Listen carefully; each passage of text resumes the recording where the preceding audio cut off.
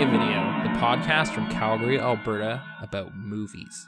I'm Nathan Rohr, and I used to eat a meatball sub for lunch nearly every full shift I had at Rogers Video until I got sick of them forever. Probably for the best long term. I'm joined as always by Ryan McCullough.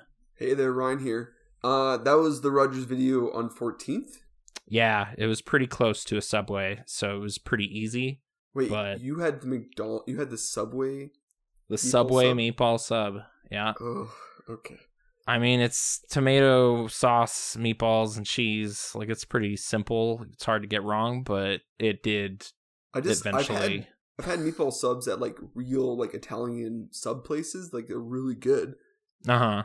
But, like, Subway just doesn't bring that to me. Like, that's... Yeah, you just gotta get some, like, lukewarm meatballs in there. See, for Subway for me is, like, I just want to fix things. Like, get as much stuff in there as you can. Whereas a meatball sub's like, do I want I think I started throwing tomatoes in it. Because it was, like, tomatoes and tomato sauce. Should help. That's what I mean. Like, give me lettuce, give me pickles, give me cucumbers, give me tomatoes. Like, I want all this stuff in there. Whereas, like I don't get my sandwich warmed because of that reason. Because I don't want warm, soggy lettuce.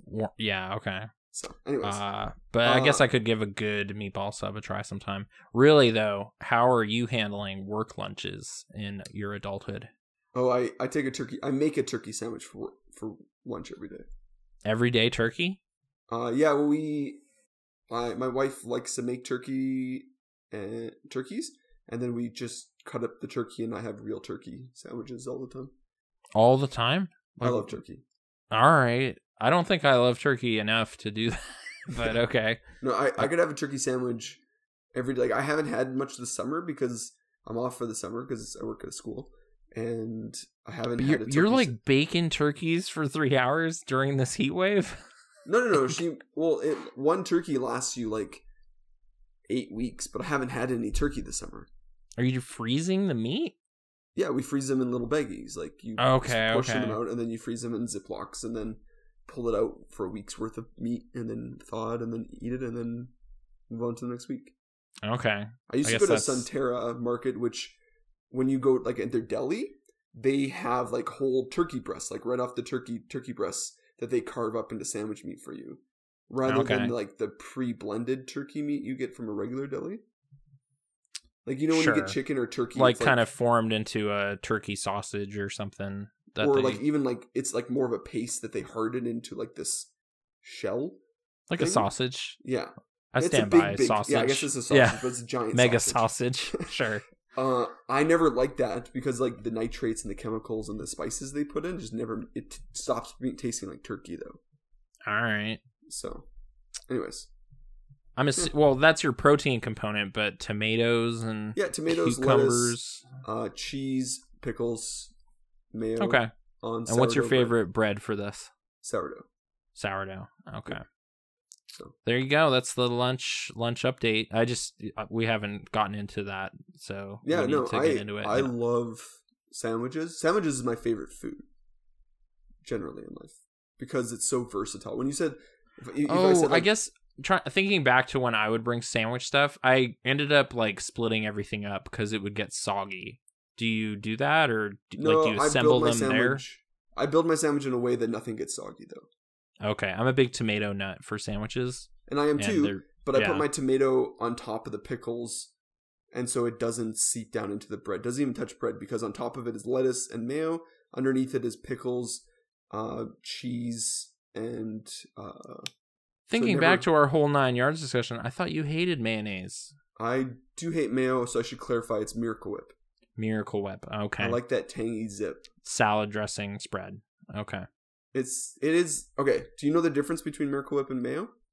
No, I'm just going to say no. I could guess, but... Mayo is like a patented recipe. Okay. So there's a patent that says this is what the mayo recipe is. So if you don't follow that recipe exactly, you can't call it mayo. Okay. So what's the difference? Miracle Whip uses less vegetable oil. That is it.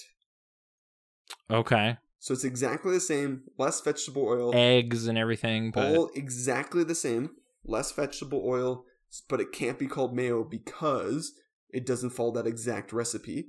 So it is called Miracle Whip. Okay. So, and that's why Kraft also makes mayonnaise and Miracle Whip. Like, it's two different. Sure. Okay. So less oil, less fats for you. Yes. And therefore... and that's why you get that sweeter zing to it type of thing. And that's the miracle, I suppose. Yeah. So, all right. Well, there you go. Yeah. I love sandwiches, so this is a great question. I appreciate it. Thank you. Yeah, you're welcome. A good sandwich shop. Have you found any good sandwich shops in Calgary? Because I have a few, if you're interested. No, I'm super excited about. I mean, I liked this chain called Earl of Sandwich that has a Vegas location. Yeah. It has an Edmonton location. They did not have the pork pineapple sandwich I really enjoyed, though. So, kind of lame, but I think I had a Cubano or something. It was okay. What's the Calgary sandwich place? I'm a big fan of Grumman's Deli. Okay. There's two locations. The one downtown does a great Reuben or Montreal smoked meat sandwich. Okay. And the one in Britannia, which is a little south of there, does a great egg salad. Like, they have thick challah bread, like super thick challah bread on each side, and then they fill it with like egg salad and cucumbers, and it is perfect. It's amazing. I tried kind of creating a sandwich at that soup place I mentioned, the Lazy Loaf. Yeah. But what I chose really didn't work out. It was like, it said something about like French bread or whatever, so I imagined I'd be getting like a baguette or something, but it was like, oh no, it's just some white bread. I was like, well, this is terrible because it's not going to contain all the crazy wet ingredients I just chose. Well, so this is dripping all over the place. I'm a big fan of beef tip, but the place closest to us that does have a good beef tip, they choose, okay, I say ciabatta bread, but other people say ciabatta bread. I say ciabatta, but sure, I know what you mean. They choose that as their bread choice for this beef tip, but I prefer like a baguette style bread for my beef tip. Soaks more, right? Because I view ciabatta as kind of airy. Like, it is airy, and it's harder to poke because it's like pointy. So like you cut it diagonally, so it's pointy. Whereas this other thing, you just like can get the whole front of it into a beef dip. So a dream of mine is to go to Philly and have like a proper Philly cheesesteak because they just look absolutely amazing. Whenever you see like a proper steak tips, depending where you are. But yeah. Anyways, great. Hey, thank you. But we're not a sandwich podcast, Nathan. You said that we were a movie podcast. That's true, and there's not a lot of sandwich films, so instead we threw together a batch of action movies. One of our longest batches we've ever done. This is our... I'm just going to read what I actually wrote instead of improvising a similar version. We have each crafted a list, and we'll count them down from 10 to 1 to see how our thoughts compare. Thanks for joining us. It is once again my turn to begin the proceedings, as Ryan started the ranking last batch when we looked at Will Ferrell. So yeah, 10 to 1. I guess it'll soon be revealed what the 10 were, and presumably you've been listening all along. Okay. So number 10, according to me, was Ryan's dearest inclusion on this list. Fought hard for it. Kevin Kline, Wild Wild West. Kevin Kline's Wild Wild West, yeah. Yeah, Kevin Kline's Wild Wild West, featuring Sir Kenneth Branagh, Salma Hayek's boobs, and holy God, Will Smith in there. Apologies to Salma, but it was pretty exploitative. I don't know. I can't squeeze irony out of this one much anymore. I think it's quite a gong show. It is a like late 90s excess experience, but I just don't really enjoy it very much. Sure. So yeah, that's fair. I still have like a weird soft spot for it. Some of it comes out of like nostalgia / hype I had going into it. Okay. So like I just remember being excited to go see it. And like, when I saw like that Men in Black, and that's a lot of the same people. Yeah, but it was with the addition of it being Western, because I liked Westerns I like Westerns as a person, and as a kid I did too. So I'm trying to think if I really could be said to have liked Westerns when I was a kid. We definitely were like interested in the spaghetti Westerns at some point. I want to just point directly at Back to the Future 2 for putting me on those when I got onto those, because they Back to the Future 3 or 2? 2, because Biff is watching. Oh, okay. For like Fistful of Dollars or something. I was like, what is that? And then my dad's like, oh, it's this great movie. Because he learns about the chest plate in and that sets up the movie, gag and it for pays the off third in one. 3. Yeah. But I guess back to this barely a Western. I don't really think I like steampunk as an aesthetic very much. Sure. Yeah, pretty Which much is crazy top to because bottom. you wanted, I guess, what do you you wanted to do a cyberpunk batch. Cyberpunk is very different. Like that's the future, not some imagined past that is like fetishizing old machines. But in it's this still weird way. fetishizing future machines. That's all it is. Absolutely, but some of that is coming to bear, like VR and everything. Yeah, I guess so. Okay. The cyberspace, Lawnmower Man, these great films. Yeah.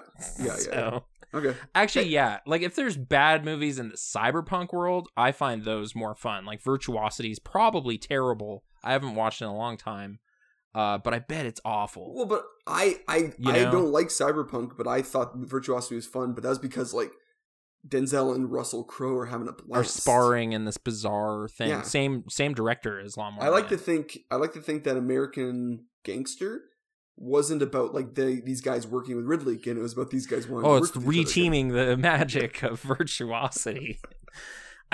That movie seems like it's fake. Like it's not even a real movie that ever happened. It seems like a movie people tell you about, but you've never been able to see it's like, it in the real world. Yeah, so therefore... those guys were attached to be in that. And it's like, no, that came to be. Like, I saw it with my brain. Yeah. Yeah, that's fair. Okay. Yeah, I mean, I kind of came into this list. I was nervous about you putting this last because I think it'll throw off our entirety of our list now.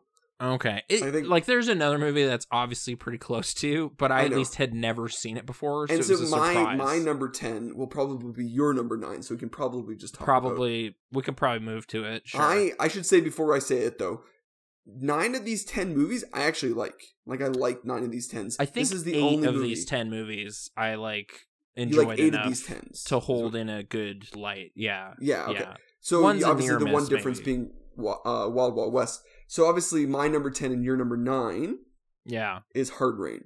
It's Hard Rain, yeah. Christian Slater, disaster mixed with bank heisting, but with really muddy morals that kind of screw it up. Well, it's like the movie really, really wants like Morgan Freeman, their star, to be in the movie in a sympathetic way.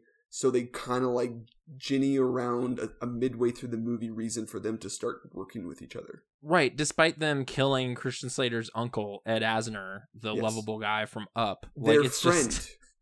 Like, in movie, their who friend. they know like, and were co-conspiring with, apparently. Like, it's just really messy in a lot of ways. Like, I was impressed by... There's some nice things. I thought the setting was good. We talked about how good the setting was and, like, the always being flooded everywhere and stuff like that. Yeah, the flooded sets and everything are pretty well realized. It was coherent. I thought it would be a messy, ugly movie, and it's not that. And I like, oh, my brain. Why? Minnie Driver. I like Minnie Driver. I like that, like, sardonic, sarcastic, dry wit that she brings to her roles. So that was a pleasant thing. But she just disappears for large swaths of that film, too. She's like chained up or something, and yeah. So, and then Christian Slater just is not an enigmatic enough of a person for me to like care about him in a lead role of an action film. Yeah, I guess I just kind of view him as like a wise ass, and he's your star. He's like a good buddy to an actual lead star. Sure, he's ribbing the real action hero or whatever. And then the weird wonky way they try to incorporate Morgan into the story as like, oh, well, he's not that evil. Like he'll shoot at you, but he would never actually shoot you, which is sort of just like... But he would send his men to shoot you, though. But shoot at you. He doesn't want them to kill you because you know where the money is. Oh, so he was like, I took it as like his men are so stupid that they were trying to kill him. They were pretty stupid. And to be fair, that one guy probably had a concussion for most of the movie after he crashed into the trophy case, so he's just not all there. That's true. It's just... and then it has, like, I don't know, like, it's an idea. It's like, it's where this entire batch idea for me falls apart. Where, like, the concept, you still need to have some pretty good players involved. You can't just have a high concept and it works. You still have to have some good actors in there to make this work. To hold it up, yeah. Like, I guess so. I don't dislike Randy Quaid, especially. I know, I but probably should. I think this movie might have worked if it was like Sly Stallone, who was like the buddy cop. Like for me, this movie would have probably worked if it was Sly instead of Christian. Okay. But I know that's not a thing, but I'm saying like it's the high concept. It's a good enough idea. There's just missing some kind of aspects where I'm like, there's not a person that's magnetic enough for me to carry me through this film. To tie it all together into something better than average or below average. Yeah. I guess I went in expecting it to be even worse, like with Ebert hating it and everything and just hearing how nothing it is. And I was like, oh, it's got something though. It's got a couple I don't think okay Ebert chases. Many of these movies, does he? Oh, who can say? I think there's some 3 out of 4s in here. There definitely is, that for sure. Yeah, actually, you might be right. I think Hard Rain's the one he would hate the most out of this list. I'm pretty sure it's in one of the books I have about movies sucking. So yeah, I went in with that kind of like defenses down or whatever. I was ready for a real bad time, and I at least had like a goofy enough times where I was laughing at it sometimes at like how much they hype up that one guy, and then he's the worst shot ever. Like in that boat chase or whatever. Yeah. It's like, oh, you better watch out for this guy. You never been hunting with him. And then he's like one arm rifling at Christian Slater and missing everything. And you're like, well, okay, that was funny. I don't think it meant to be funny that way. It was supposed to be intense, but oh well, I'll take it. And then that opening shot was kind of grandiose or whatever. So yeah, could have been worse. And some pretty solid special effects for its time and era. Stuff like that. So yeah, but from the guy who wrote Speed, I guess I hoped for more. So, yeah, for sure. Yeah, it's still down there. Graham Yost. Yeah. Cool. Okay. So I guess it's my 9 then, because we talked about 9. Right, because I revealed my 9, and that was your 10. So what's your 9? My 9 is Universal Soldier. This is where it lands for me. This is close to where I put it too, actually. So okay, but it's not your 8, right? It is my 8. Oh. So we can talk about it again. But you get to get your thoughts out there first. No, for sure. I like this movie. I do. There's some part of me that doesn't think Jean-Claude Van Damme is that like same level of like enigmatic. It's tough because he genuinely was one of my favorite things about Expendables 2. Like he's got a funny thing he can do. No, for sure. He's a great villain, but I mean, but when he's playing just this kind of vanilla ice cream like good guy, it's kind of boring. Yeah, so that's what I mean. Like there's something about Stallone and Schwarzenegger and Harrison Ford that they just like they have something to them that they could play a vanilla dude, but like I'd like them more. Mm-hmm. Whereas like Jean-Claude just kind of seems dull, but if you give him some villainy stuff to do, I think he can do good stuff, and that's what at some point, like I think the thing he's hanging his hat on is he's actually okay at martial arts or whatever, right? Yeah. Like it's just like I like Tony Jaa. Is Tony Jaa a good actor? Oh, I don't know, probably not. No. But he can like throw an elbow like nobody else or whatever. But I think this is a great example of the rule though. Like a villain is always going to have more fun, and that's why we have Dolph in this movie, because Dolph is not a great like lead actor. But he's having a grand time as the villain in this movie, though. That's true. Yeah. I think that was a one where we agreed on the MVP, right? We both gave it to Dolph. Oh, yeah. Like, he's the star of that movie for me. Like, the one I want to go back and watch, because he's clearly having a blast being this bad guy. And you still do get Jean-Claude doing a roundhouse eventually. So I enjoyed that. Yeah. But there's a paper thinness to this movie. Roland Emmerich is doing his best. I still think like he goes on to do better things, obviously.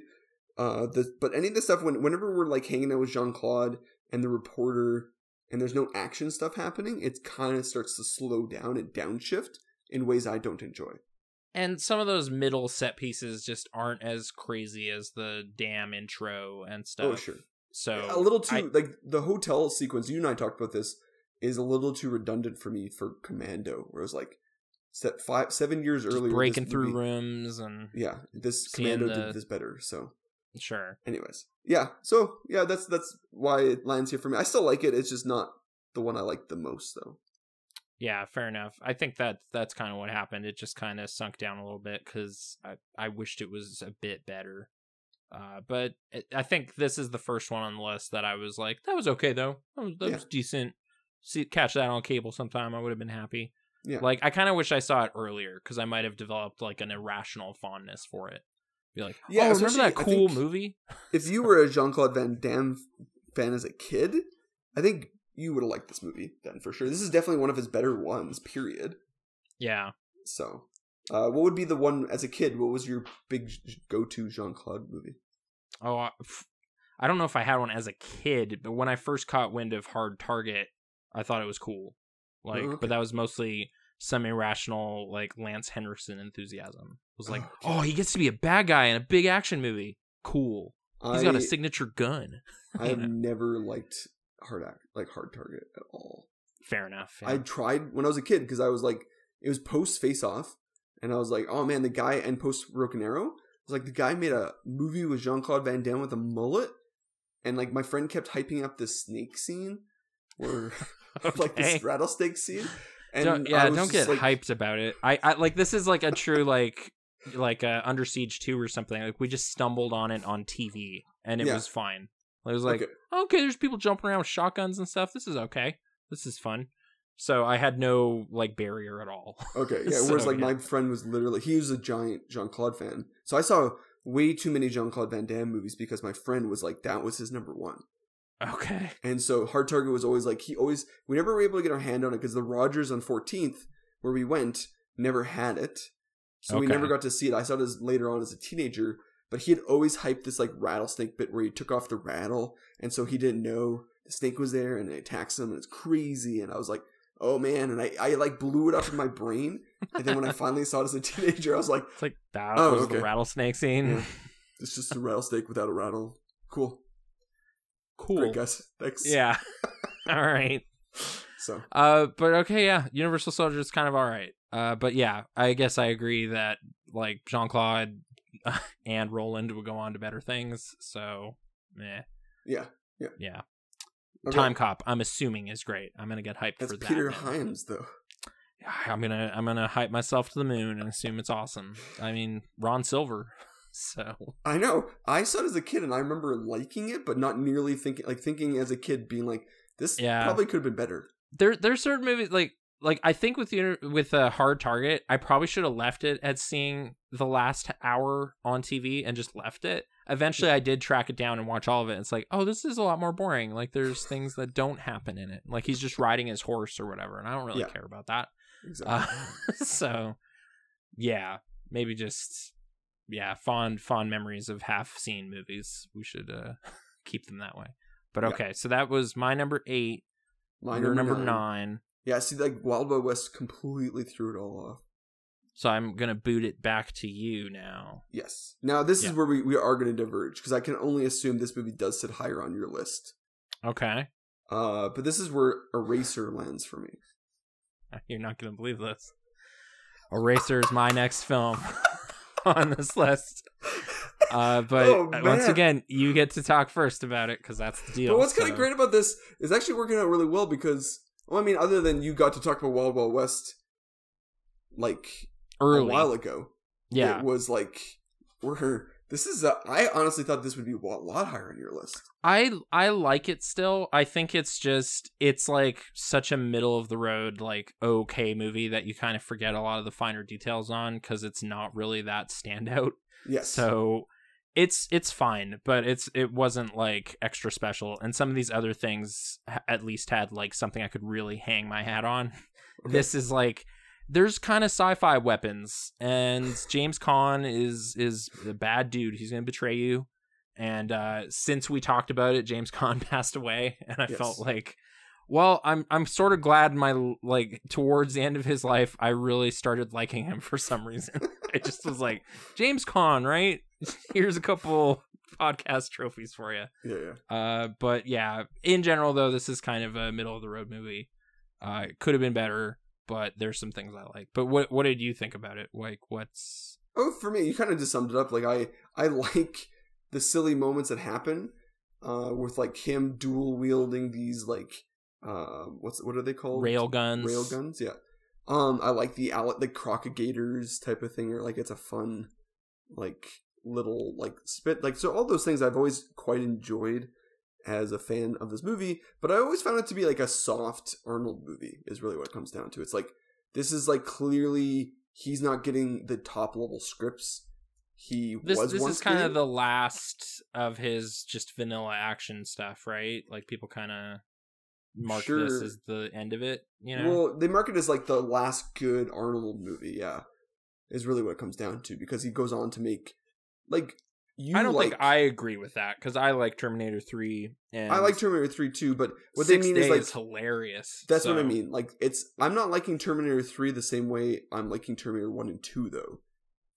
It's more in jest or something, yes. yeah. And you're not liking 6 Day the way you're liking like Predator or Terminator 2 or anything like that. No, but I'm probably liking it the way I like Eraser or something, Sure. where it's so like... you would probably say that there was a previous movie that was his last good movie, but yeah, he goes on to make a bunch of duds in a row that some are entertaining and some aren't. Mhm. Some should be entertaining, like, but isn't. But like, yeah, it's just like a solid entry, but it's never gonna be one of my favorite Arnold movies. But it's not one that I don't like, so I'll rewatch. Yeah, it I don't think it should ever be in someone's like top 5 Arnold movies or something. It's like it's an okay one that is, you know. I like the bit where he's hanging from the helicopter shooting at an airplane with his pistol. Like, I still think that's a great dumbass bit, but it's pretty it's a good early. Sequence. Yeah, yeah, it's a good sequence. I really do enjoy this, and that's the thing. That movie does have a lot of like, it is intercut with some good, entertaining sequences. Even how he takes out like when they establish his job as an eraser at the beginning of the movie with like the mafioso dude. When he's a ninja. And it's just like, the government does not approve of just showing up and murdering a bunch of people, like covering it up with other dead bodies that are unaccounted for at the morgue. Like, this is nuts. But yeah, I think we differ on the ending. I think it's really funny, but like, we're just like, nope, killed them all, smoked him with a train. It's just like, okay, yeah. That's not, again, not legal, but but it's fine. So yeah, it's just like James it's a movie I've Coburn always smiles and says it's when fine, I think of like a 3 out of 4 or like a 2.5 out of 4, but a positive 2.5 out of 4. Yeah, or like a solid 7 out of 10 or 6.5 out of 10. Eraser is like perfectly like 7 on a good day, you know, get a good snack with it or something. Yeah, it's like there's nothing wrong with it. Like I'm not gonna tell you like, but I'm never gonna recommend to you to watch this movie. I'm not gonna go into my way to. Oh yeah, like it's not like go. Oh, you haven't seen any Arnold Schwarzenegger movies? Let me tell you. Eraser. Kick it off with this one. This is the one to kick it off with. So yeah, but there's good parts. And there's good parts. Yeah. It's just honestly for me. I know, like I fought for Wild Wild West, and you fought for Eraser. But the only thing that convinced me of Eraser is that I don't think it's also high concept enough for this batch. It's a little more character centric than I thought. Like it's more the nature of his job is the weird thing. Yeah. Like, so I guess I would still kind of compare it to True Lies in that respect. Sure. Like it's like he's a blank and he does blank. You know, like it's like all right. I mean, but if Eraser had that extra layer of, but he's a married man with like and this is secret from his wife. Like that's right. There's a big secret as opposed to him just using corpses to cover up people's deaths or whatever. Like it's So anyways, it's like there's like an evil mole within the agency or something. Well, and you and I had talked about adding Total Recall to this batch, but you and I had decided it's not quite a 90s film, even though it came out in 1990. It feels like the 80s just too much or something. Yeah. It's not quite transition. And we already did Last Action Hero, which probably is his high concept action movie from this era. Yeah. But we already did that, right? So yeah, we found another context to talk about it in. So yeah. What batch was that again?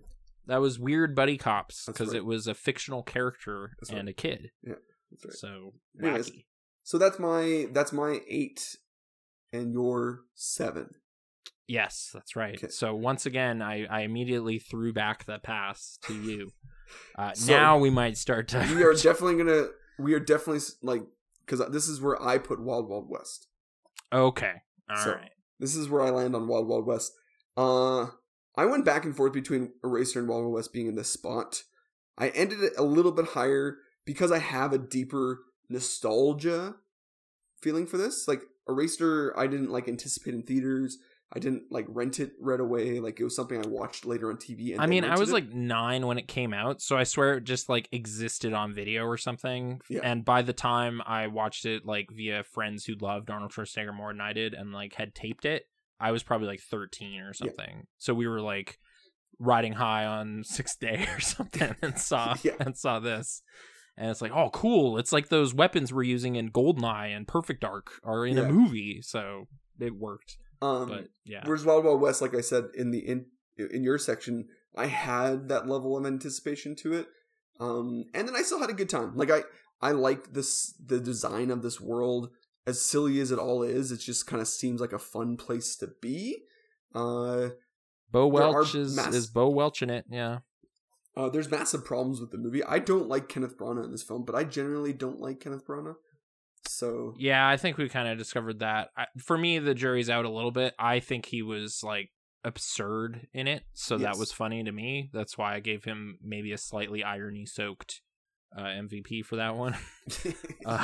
But it's still really funny to me. Like Oscar winner Sir Kenneth Branagh in like this wheelchair playing this like racist general or whatever. It's like, this is so like janky and weird. Yeah. Wow, how did this happen? It's also that's the next level. There's another level to this movie for me that is like there's a virtuosity-esque fever dream quality. How did this movie get made? Yeah. Level. Like I know Will Smith. Okay, so for me it's like okay, I understand hundreds how it of gets millions made. Of dollars. Well, that's what I mean. I understand how it gets made. It's Barry Sonnenfeld, the director of Men in Black, and his lead star Will Smith wanting to star in this, and so a studio says, okay, yes, give him anything. And then they landed on this and thought this was a good idea. Yeah. Over top of The Matrix. Both Warner Brothers, right? Yeah. Like, so no matter who sinks or swims, it's still them. But and so I'm just sitting there being like, now as an adult, like there's a piece of film history that's like, this got greenlit. Like somebody sat down and like, some executive was like, oh, Will Smith will be in it? Okay, guaranteed money. But then there should be an assistant that says, but wait, did you read the script? Did you actually like see what they're gonna do? Oh, I love that old show from the 60s. I don't know how it happened. Yeah. It's crazy. So there's that level of like what I enjoy out of it. I don't love Kevin Kline, but I find him and Will do have some pretty solid chemistry in this movie. Mm-hmm. But I also love that song, man. It is my favorite like Will Smith song, tie-in just song. Summer jam qualities it's forever. It's just that Wicked Wild Wild West is such a good song. So yeah. And I like the score. I was happy with the score. The intro scenes with them, like, was that Jerry Goldsmith? No, it was Elmer Bernstein. It was one of his like last projects, I guess. Yeah. So that was a fun score. So yeah, I like Barry Sonnenfeld. I have a soft spot for him. So like, where you have a soft spot for, even though I know Tim Burton's a better director, I 100% know this. I mean, they're both just working with Bo Welch, and he's tricking us. So yes, whatever. But I recognize that Tim Burton's more important, but I just like Men in Black more. And I like Men in Black in a rational amount, so you're not really bothering me too much here. And then because I like Men in Black, I still like the sequels. That caught me at a perfect UFO craze time, though. So it was like, oh, perfect. There's aliens everywhere. Like, this is awesome. So, yeah. But I like the sequels, and I'm even Mean 2. Like, I know it's not good, but I'm still sitting there being like, I get the crazy world building stuff that's all happening anyways. And there's a lot more zany things that happen in that movie than the first one. Like the weird Twilight Zone episodes that are telling you the real story of things. Like David Cross coming back as a different character to explain all this. Like I'm having a good time. That airport scene. Like it's a good, fun, silly movie that like is 88 minutes long. It is so short. Yeah, I think I just felt like shortchanged or something when I saw it. Oh, sure. Yeah, for sure. Because that was something I was like anticipating because of my love of that first movie. Well, and you heard right that there's a full-length movie out there, but the studio hacked up the chopped third act. chopped it. Oh, man. The third act specifically. There's way more stuff in the third act originally. Oh. The studio was just like, this is getting too long. Cut it down. That sucks. Yeah. I don't know if more would automatically be better, but it would at least take the sting out of like, it's over already? That was it? Exactly. All right. Well, especially because like it is a movie you're looking forward to. It was a hotly anticipated, and it took forever for the third one to come up because that one was so kind of like, that's a bummer. That's a bummer. Kind of poisoned the brand a little bit. And I did like the third one. That fourth one, though, man, that was the one I was like, oh, like a new cast, new everything. This should be fun. One of the most joyless movie-going experiences of my entire life was Men in Black International. That fourth one might as well not exist. Like, it's so crazy. It doesn't exist. Who cares about it at all? I don't, like, by all accounts, I probably should have gone out and seen it, because I like the premise a lot, and, like, both stars had great chemistry in Ragnarok or whatever. 100%. Like, it should have worked out. Chris, at that point, had proven himself to be a fun, dynamic, hilarious lead, both in Thor 3 and Ghostbusters. So I'm just like, oh, what a perfect launching pad to be another comedy action franchise. Utterly joyless. The entire movie is utterly joyless. That sucks. I guess I'll continue not watching it. Good. I don't you shouldn't. It's also, I don't, no words like wrong. F. Gary Gray, who is a solid thriller director, like B-level thriller director. He did Negotiator. Yeah. They gave him this movie. Well, had he already done like Fast 8? So it's he's handled big action. But again, that's a big action movie, not a action comedy, though. Okay. It's like Men in Black is more of comedy-based stuff than it is action-based stuff. Yeah, I can't really think of any big laughs in Straight Outta Compton or anything. So, like, Paul Giamatti's pretty funny, but I don't know if he's supposed to be. So. Anyways, okay, Wild Wild West, my number 7. All right, now it's the Divergence time, probably. And it's mostly just the way this sat now and the way this reviewing went this time. This is where I put Air Force One, which is arguably a big... What? No, I thought we were going to be back on the same page because I didn't think it was going to be this one. But okay, go ahead. It's just politically wonky right now. Like, in a few years, it might be funny again. I don't know. But, like, in the exact mood I was in the day I watched it, I was just like, oh, man, I don't know. I'm, like, just feeling what Dean Stockwell's saying, and they're all treating him like crap, and I don't know what's going on. So, yeah, and it's just something about it just didn't go down super smooth. It was like I didn't expect pearls in my bubble tea or whatever and got weirded out. So gotcha. Yeah, it caught me off guard a little bit. I still like, Gary Oldman's Crazy Intense. It's probably still one of my favorite things he's done. There's the real wonky betrayer guy who just kind of plays his cards in a really strange way. I still find really funny. Mm-hmm. Like that he does not help the terrorists ever again. Xavier Berkeley, yeah. And then still turns like heel right at the end to screw everything up. And Harrison's pretty great at it. It's probably his last great movie from that era, right? Well, if you don't count Indiana Jones 4, but yeah, 100%. Right, that's like 11 years later. Like it's kind of entering into the dark period where I was still going to see Hollywood where Homicide, he was regularly making movies still, like Hollywood Homicide. There's that one I never saw, like The Devil's Own, but I kept going like, oh, is that with Brad a Pitt? good movie? Yeah, it's bad too. Yeah. But I think that was the same year as this though. It might have been around the same time. I remember seeing a trailer for it at the Roxy Theater, which no longer exists. We found out recently. Airdrie still is a theater though.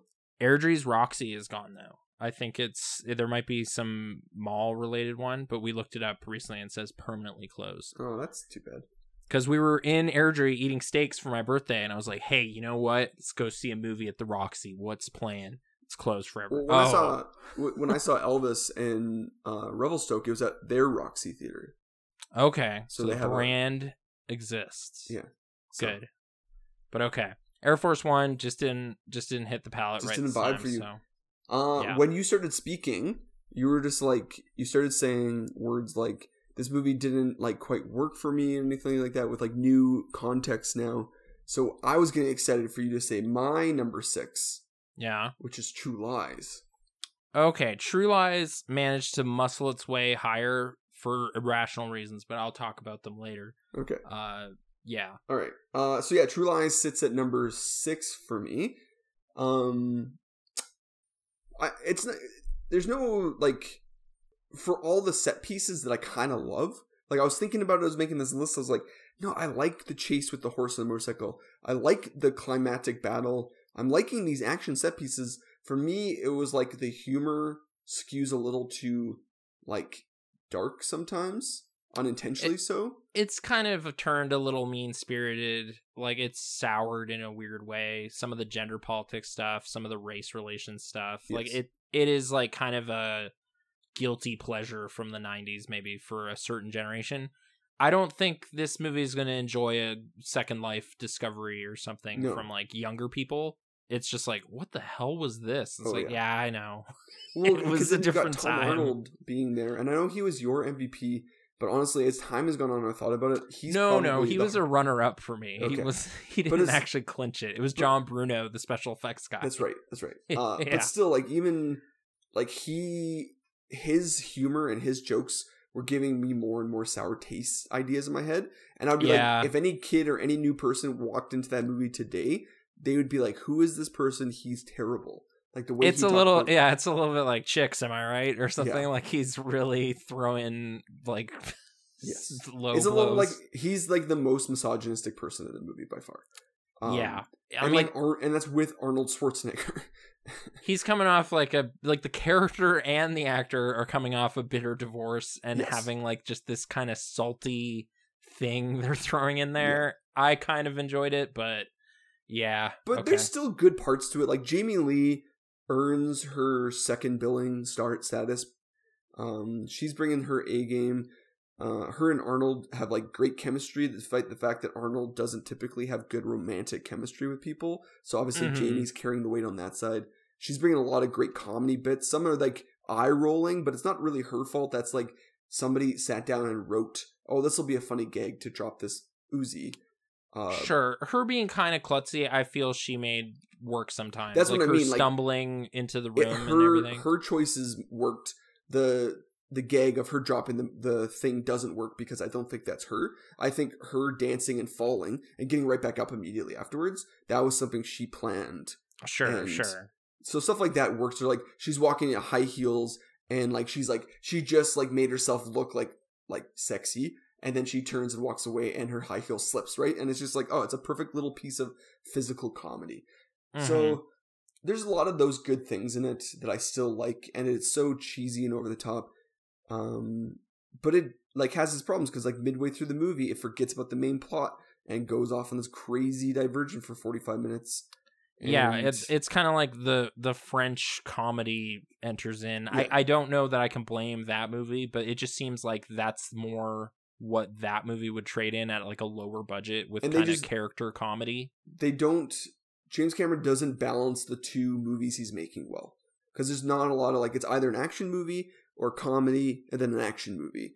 And the only time you get a little bit of both is the firefight in the warehouse before the final climax because you get a little slapstick comedy in there. But like with the Uzi and stuff, but like the opening scenes before the comedy stuff starts is all like very action oriented, and the last scenes are very action oriented with a little twist of like irony and like over the top like action stuff, like strapping the bad guy to a missile, sending him through the building, and hitting the other group of bad guys on the side of the helicopter. Yeah, like saying you're fired and everything. Yeah, so I'm still having a good time though. Like it's still a fun movie. It's just not. It's not my top 5. The rest of my top 5 are genuinely 5 movies I love. So this is where it's like, it just etched out of, I was like, no, these 5 movies coming up are movies I love. Like I've watched these movies many times. I'll tell people to watch them. 6 and below are ones that I either don't like or think they're okay. Okay. So. Wait, so we're at my number 5 now? Yes. Yeah. Okay. My number 5, this is coming after we just talked about it, but this is where I put Face Off. Mm-hmm. Mostly just because it didn't hit quite right. I felt it was a bit long and had laggy kind of structure to it. We just talked about. I guess the one element I forgot to mention was I think my favorite line John Travolta gets as Castor Troy is when he just says, "Oh, I have a confession and I don't think you're gonna like it. I am Castor Troy," and then he snaps like Harv Presnell's throat or whatever. It's just like. All right, that was pretty stupid.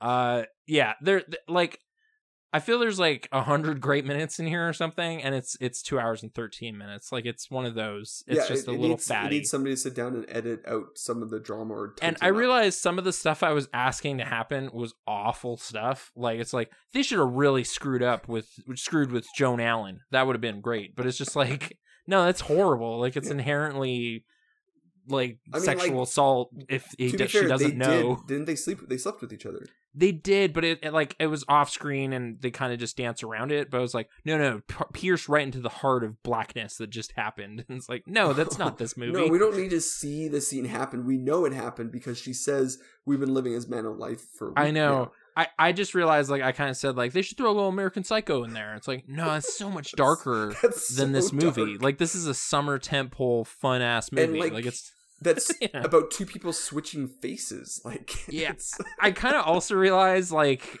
thinking back on it, it's like it's almost just like a Freaky Friday, but action. You know, like body swapping, but with action, but using science instead of like magic, like using sci-fi instead of like a genie lamp or whatever, or like a magical dagger type of thing. Sure, because Freaky, that horror comedy just happened, and it was a magical dagger. Magic daggers. So. Okay. Yeah, it's a little more grounded than that, maybe. But you're right. It does have body swap. I love it on the DVD. They kept like making these like, well, like an incredible face surgery. It just happened around that time, so this is actually really plausible or something. Like it's like I guess, or it's like a friend of mine almost lost his ear, so then I kind of incorporated that in. Yeah. Like, all right, yeah, that's. Whatever. Like, and when you were talking about making a sequel, which I was kind of ruminating on, I was like, that's a great idea, but why would they switch faces again? That's why I'm excited, because like the concept of doing it again sounds great. I don't know if they would switch faces, but somebody switches faces. Or like someone switches faces and like Castor Troy has to like realize that he's been infiltrated or something, like, or something, or vice versa. Yeah. Generally on board with that premise, though, because I think there's an inherent zaniness to it that sort of gets stomped down in favor of like drama that doesn't really belong. Yeah.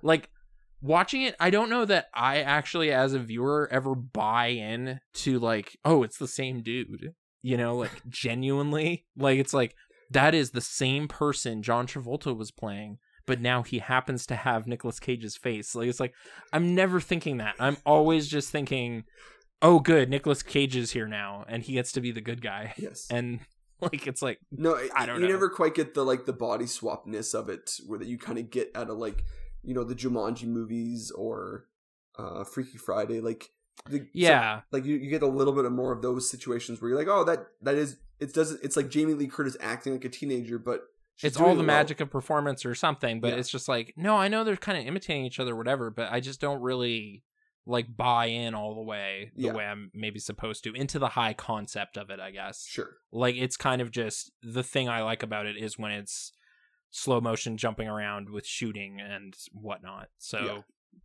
or the crazy shoulder roll jump that Cage is doing all the time. But yeah, so that's where it ended up, middle of the pack, number 5. Sure. My number 5, this is where I put Cliffhanger. Okay. And this kind of snuck up my list a little bit. I was a bit surprised, but okay. But this, like I said, I want to be very clear. 5 upwards are like in love territory. Okay. So it's like it was really hard for me to where these land. And for me, it felt more natural. Like, yeah, I like Cliffhanger, but there's just like John Lithgow sometimes has too hard of an edge for me. Like he is like. This movie, Eric Quaylen's too sinister when he shoots like his own he's just lover a little too like evil for them to match the movie's energy sometimes. Okay, like he's just killing everybody or anybody, and I'm just like, oh, this is too chaotic for this type of a movie for me. Because like, why would he ever have a girl? Guys. Why would he have a crew that trusted him if he's just going to be the type of guy who would kill you for whatever reason he wanted to? Yeah, including his like girlfriend, like. That is pretty gnarly scene. He just and it's like not gnarly in that like it's violent and it's for the idea of the character was like this is just too chaotic of a villain to exist in a movie where this type of plan has to happen because he would just like he's like the Joker trying to pull off this big scheme and it's like but the Joker would just kill people nobody would work for him because he just would just kill people at random. Mm-hmm. So anyways, but I still love a lot of it. Like, I mean, I love Sly Stallone. Like 1993 Sly Stallone is like, that's peak Sly for me. I know it's not peak Sly. Like, he obviously has Oscar nominations around other times in his life and has more important characters like Rambo. But I saw Rambo 3 first as a kid. Whoa, interesting. Yeah, and I've always loved Rambo 3, but like my childhood renaissance of loving, like falling in love with Sly Stallone was 1993, where I was in like 8 years old and we watched Cliffhanger at home together. And we watched Rambo Demolition 3 Man. in a weird way is probably actually the safest one because Yes. it's the dumbest and least like Well, grounded he's in got anything. that scene where like he gets a bullet through his side and he has to pour and it fires out the back. Like, it's great. Yeah, he does self-surgery with like gunpowder. Yeah, it's and amazing. It makes sense somehow. Yeah. I loved like it a as a flare. kid. Oh, I have an irrational like of Rambo 3 also, but I was introduced like pretty young to like First Blood, and it's like, why was I watching that? Like it's just this like I'm in the same boat. vicious post-traumatic stress movie about like the Vietnam War, like torture and all this stuff he went through. It's like, I don't know why I was watching that. Like, it's not like a Terminator. It's not like easy to digest. It's kind of a serious drama sometimes. Yeah. No, it's like I was like watching Deer Hunter or something. Yeah, It's like but wanting it's to like, it is be in softer that Deer vein. Hunter. It is a better Deer Hunter, though. I'm gonna put that out there. I haven't seen Deer Hunter in too long. I remember it being emotionally effective at the time, but it's kind of manipulative in a weird way. Yeah. Like, it might actually be bad, but I don't know. I saw Rambo 3 first, and then that's what my dad was like, oh, we should watch First Blood, because my dad loves First Blood. My dad loves First Blood. And also we would like vacation near Hope a lot because my sister comes from like the Chilliwack area. Okay, yeah. Via adoption and everything. Yes. And we would be out there, and like her grandpa knew a guy who provided the cars for First Blood or something. That's So awesome. it was like, oh, weird. Yeah, we were sort of close to that movie in some weird way. So Yeah. I needed to like give it proper respect or something. But my dad never like, he didn't dislike First Blood Part 2, but I think he didn't appreciate the heavy shift that happens there. Oh, 2 is nuts. Like, I love a good helicopter chase and battle, but Oh, like no. you're right, the tone I change do from love 1 to Rambo, 2. like First Blood Part 2, but it's like a different type of love. That It's if you Ronald like First Reagan's Blood, favorite movie. if you like First Blood for like being a good movie, you like First Blood Part 2 for being like an over-the-top action film, like a good over-the-top action film. Written by James Cameron. Like, it's Almost absurdist. Yeah. Yeah, it's insane. So- it's like that's the order I Yeah. watched them as a kid. I watched 3, 1, 2, and 3 just like as a kid, like just I watched it as an adult, and it is the weakest of the 3. Honestly, it is like it's boring sometimes. There's some like social commentary that doesn't work at all because it's trying to bring back in that first drama stuff, but it's not good.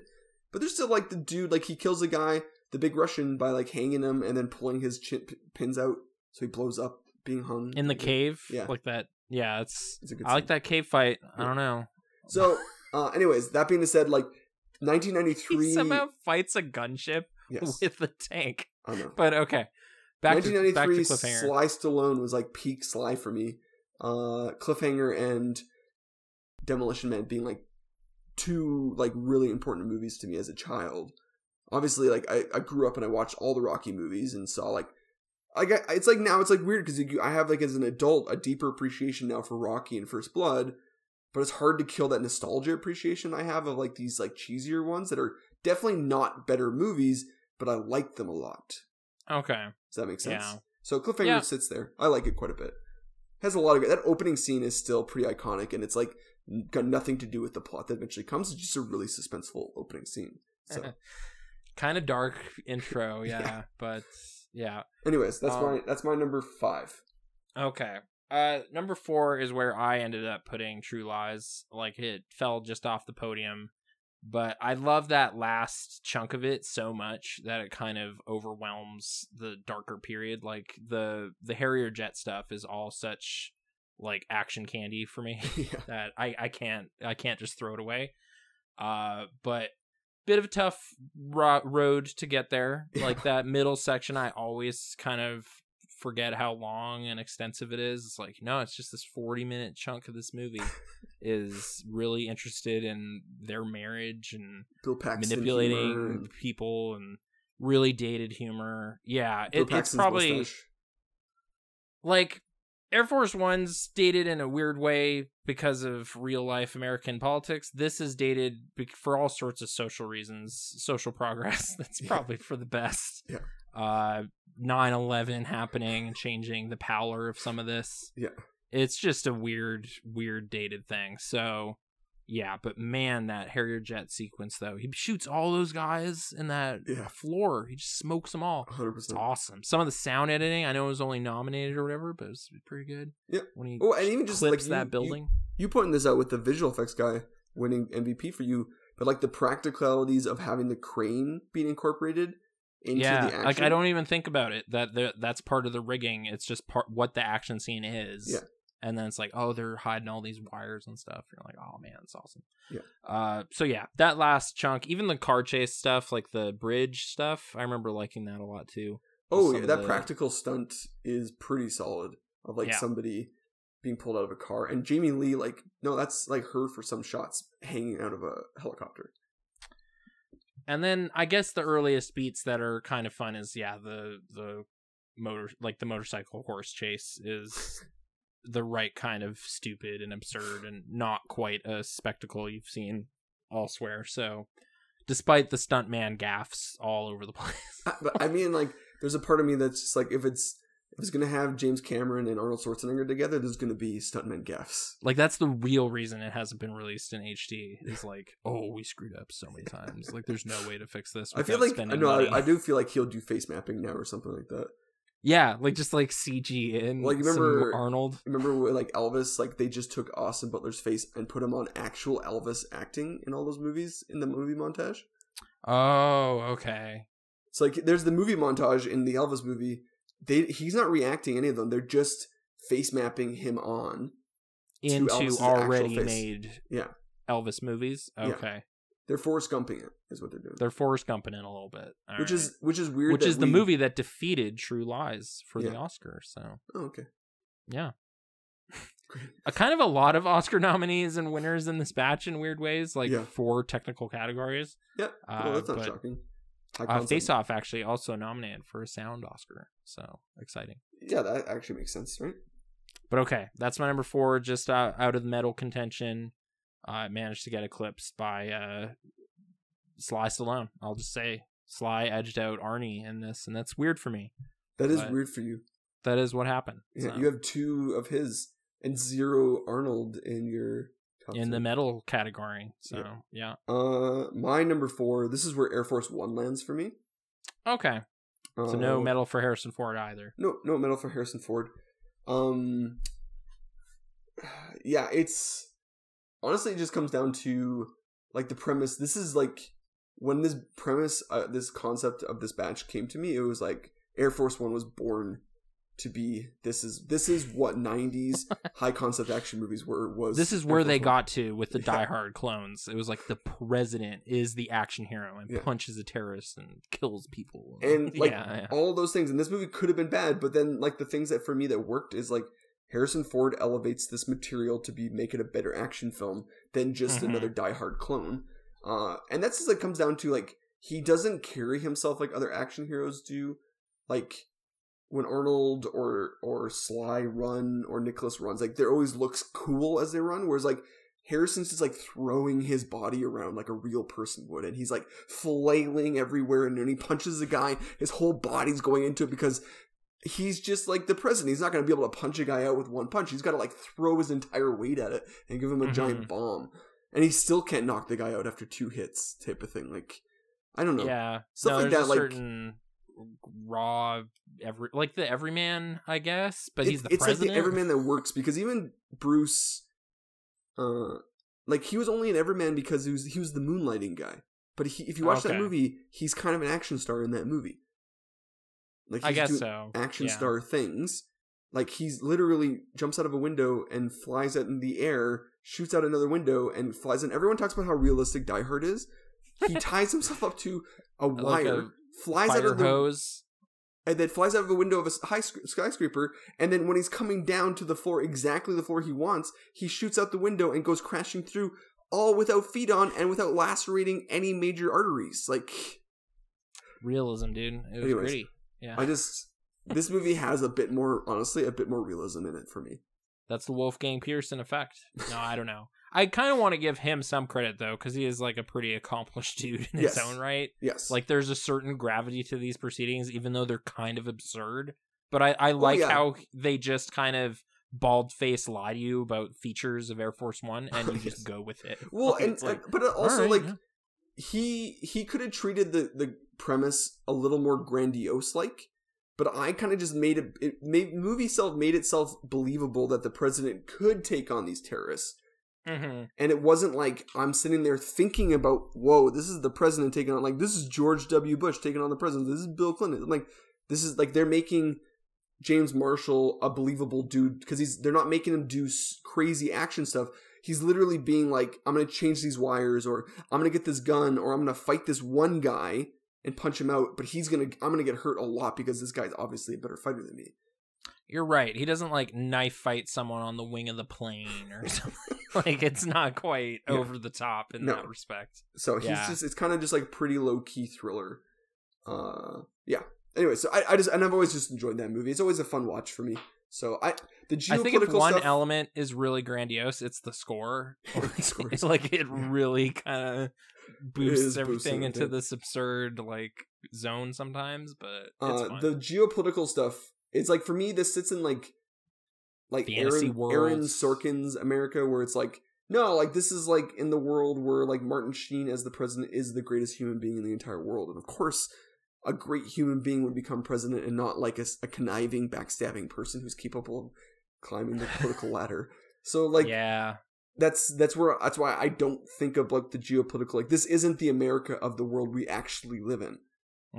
Because like, I guess this week's episode is brought to you by the Federal Bureau of Investigation. They're doing some good work down there. Really like what they're up to. Doing J. Edgar proud. So that's what I'm trying to say. I just like, this lives in that idealistic version. Like, this is the America that Americans think of their country, and not the actual country that they have, type of thing. You know what I mean? Yeah. Oh man, this is the one episode on our website that has like crypto spam on it. Like, there's a comment under this episode. It's like, oh, did this episode get out there in some weird way? We got a couple of them actually. There was Everything Must Go got one too. There's just like, there's a couple of people that were trying to get us to sign up for some. Like, you're talking about on Instagram? No, on okvideo.ca. Oh. Like, the website. So I was like, wait, what's going on? Yeah, we got twice we've tried to get hooked into a scam on Instagram through our postings. Oh, sure. I was offered some Vanity Fair, like diamond jewelry. Yeah, it was like, hey, do you want to advertise our watches? Want to be a brand ambassador? It's like, there's no way this is real. Like, they don't know who I am, but whatever. All right. Yeah. So just off podium. Now it's bronze medal time. Yes. And first up, bronze medal for Nathan is Cliffhanger. This is where I put it. I think it's just because I feel this movie from minute 1 to the end is like pretty solid. Like, there's no like horrible dips or like crazily aged stuff for me that I felt really. Yeah. Like, it's a movie about mountain climbing, and there's terrorists up there in the mountains, and there's going to be some like stalactite impalings and snow burn business and crazy action. And yeah, I just kind of like it. Like, it's pretty solid. Yeah, 100%. Michael Rooker is pretty fun. He's in a good fight at the top of a mountain. That poor guy, I forget their friend's name, Ed. Yes, just gets Ed. real raw deal there. It's, so I'm emotionally engaged in it every time. And yeah, just, like Sly versus a bunch of weird bad guys. And like never using a gun, just having creative ways of killing people using his like the closest is that like baton shooter or whatever, like the mountain thing, the bolt thing, the bolt gun, which is not the recommended climbing tool for a lot of these situations, but whatever, like, that's fine. Like Eric Whalen, I guess, is pretty intense, but I just like Lithgow enough to not really perceive it, I guess. Like, it's just like, no, that's James Franco's dad from one of my favorite movies. I don't really like, oh man, so many squibs, and he's just killing everybody. Wasn't I don't there a really- joke this season on Solar Opposites about this movie, but like John Lithgow is like the reason why they don't like this movie because like they can't buy him as a villain? Oh, maybe they might have called him out. I'm not sure. Who was the other guy though that was up for this? Christopher Walken, right? Yeah. I just don't see that being a much of a trade No, up. but I kind of wanted that though because I feel like Walken would Yeah. have been just a fun. Because like A View to a Kill is not a good movie, but Christopher Walken's having a good time. That movie should be better though. Yeah, because if it had a better James Bond, it would have been better. Yeah, maybe in the like if parallel dimension, I would at least watch that version if Christopher Walken was it. Maybe he'd sell being evil in a different way. Or you just would have had that inflection of like. I swear they need to rewrite that so he's not British or whatever. Yeah, like 100%. No, I think they just would make it like, oh, it's Christopher Walken now. Like it's just a Christopher Walken role. And wherever he's from, that's where he's from. Yeah, I don't even know where he's from. What is his accent? It's just Christopher Walken. Like it's just like, hey, Christopher Walken. He found that I need more cowbell. You know, lying around. So yeah, I saw him recently in a skit that I don't know I can talk about. But whatever. SNL. It's about a colonel that visits the town. It's fun. Okay. Okay, so my number 3. This was hard. So my top 3, my third placement. You got to hear it all out, okay? Okay. Because I think this is where Con Air land for me. Now I love Con Air a lot, a deep amount of love for Con Air. This is top 3 movies that were hard for me. But it's out of the 2 Nicolas Cage movies in this batch, it is the less important to me of the 2. All right. So, honestly, out of the 3, like whenever I rank those 3, the trifecta of Nicolas Cage action films that came out in 1 year time type of thing, Con Air's always been number 3. But it's like a number 3 that I love type of thing.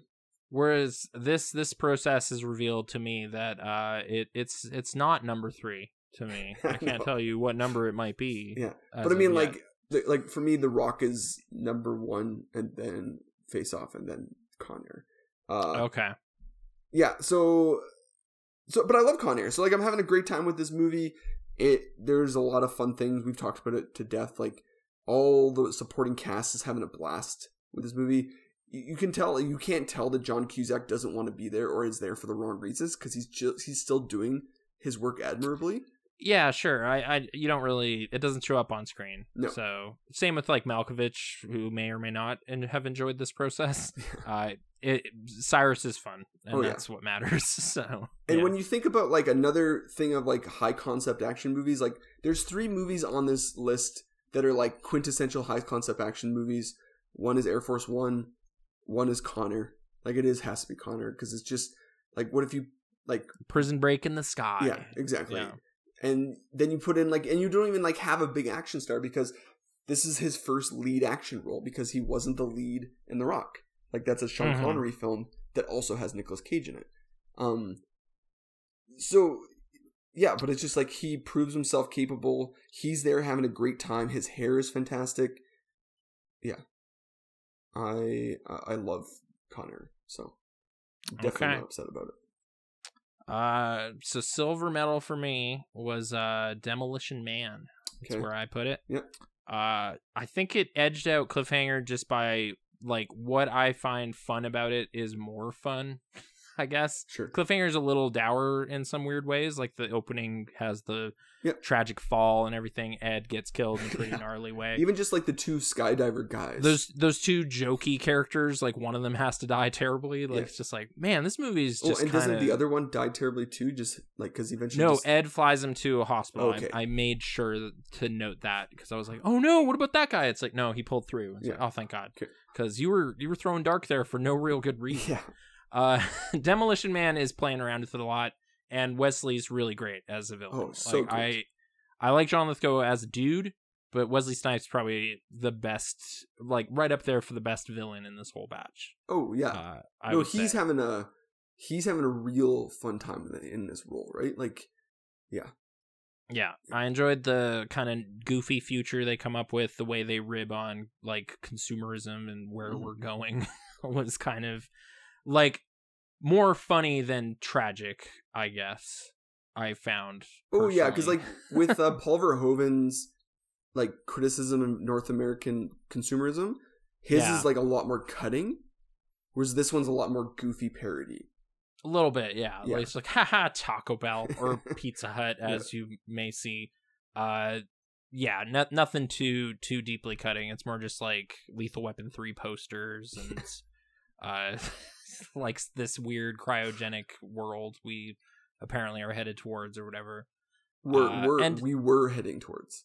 I think I liked how, like, with some of these movies, like Face Off's the other one probably, where like, yes, I could describe them by the actors' names, but like John Spartan and Simon Phoenix are cool action names, so like they're true. easy to stick or whatever. Yeah. Like I would think of them as the characters first kind of thing. Yeah, sure.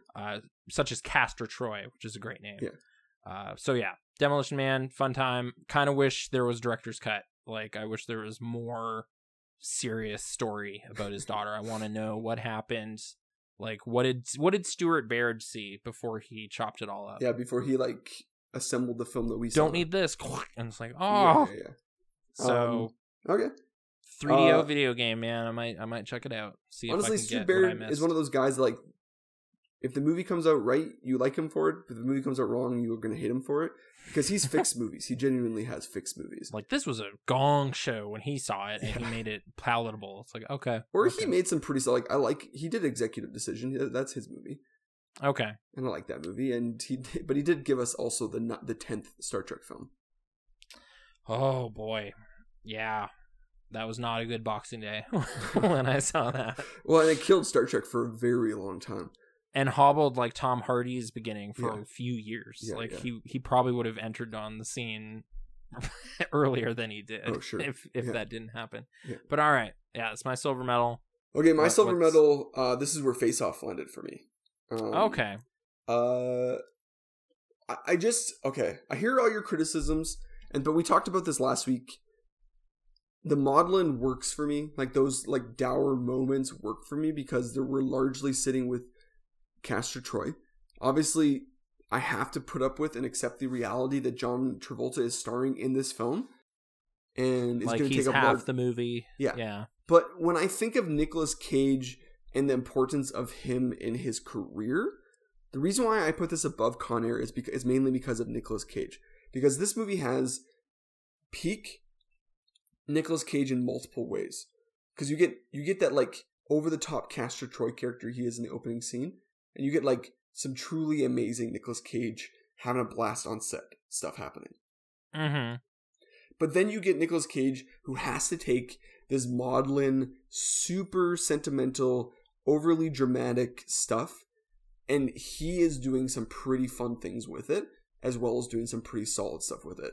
So for me, Nick is the reason why I love Face Off as much as I do.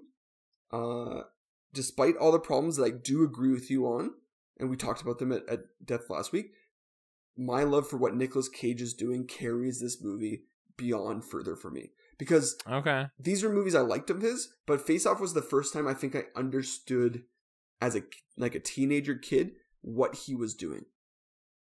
Like, I started to see this like shaman, like crazy energy he was bringing, and I was hooked from as a kid, being like, what is this Castor Troy character? I could eat peaches for hours. I would say that all the time as a kid. I didn't know You what don't it know what meant. you're saying. Yeah. But I was Colonel saying Angus. it because there's something magnetic that I found. And so for me, though I liked him before this movie, this was the movie where I think I first understood that this guy, this man, is beyond special. Like, he is a treat that we all should be appreciating. And for me, that was like, so for me, it's like, there's an undeniable nostalgic factor that I can't walk away from because that's there for me. So for me, it's pure Nicolas Cage appreciation that puts this as high on the list as I can. So, All right. And the gold medal goes to the true great Nicolas Cage movie from this batch, Con Air. It's just so much better. It's easily the best of those three action films, I've decided now. It's the one I can watch the happiest every time. Sorry, I'm not actually. I mean, I like all salty. three. You're making me seem like I don't like Con Air. I do. Just hating on this movie, putting Michael Bay over the great Simon West. I will 100% always put Michael Bay above Simon West.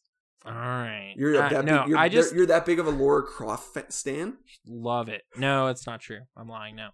I just find this movie like the perfect cheeseburger of a movie. Yeah. Like, it's such a over the top, zany thing. Like, it's filled with goofiness, despite the like ostensibly serious subject matter of all these horrible criminals. Yeah. It's like a goofy party movie. Well, they know exactly what they're doing. Like, they are. Yeah, it ends with like almost Animal House style like title, like cards of everybody laughing and smiling. American It's Graffiti these are mass murderers. type of thing, like, yeah. This is such an inappropriate movie.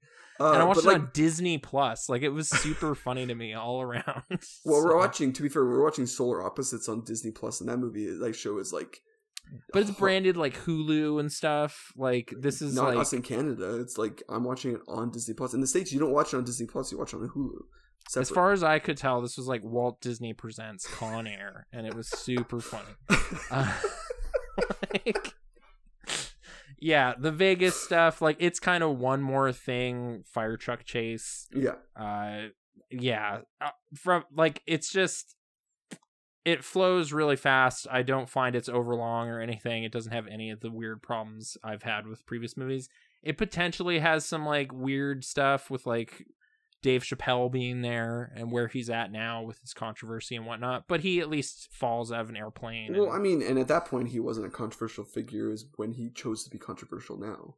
Yeah, so. I know. So it's like, in hindsight, cringy casting 1997. but there's no reason for it to be cringe in 1996 because he wasn't. There's no reason. Yeah, it's fine. So time has, But also, he could become a bad person subsequently as well, right? If the aliens from Arrival directed it, though, it would be a really weird choice, right? Like, with the curving, yes. They would know. They would know, and they made the poor choice. I was so confused. So, if Simon West is one of those... I thought at first, because I know you don't like Villeneuve, so I thought you were talking about the aliens from the Arrival. If the backwards knee aliens from Charlie Sheen's Arrival directed it, that wouldn't quite work. I do like that movie quite a bit. Yeah, no, I know you do.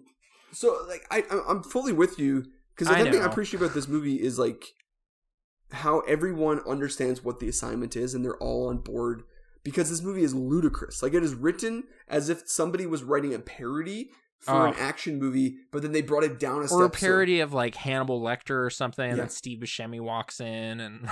It's like they're doing that, but then they walk it back a step so it's not quite parody, and what you do is you kind of just get this ode to action films that's just a big spectacle type of thing. And like, it has that kind of perfect 90s rockin' guitar riffs in the score that, stuff. Like that Jerry that I put that towards like the Jerry Bruckheimer feel.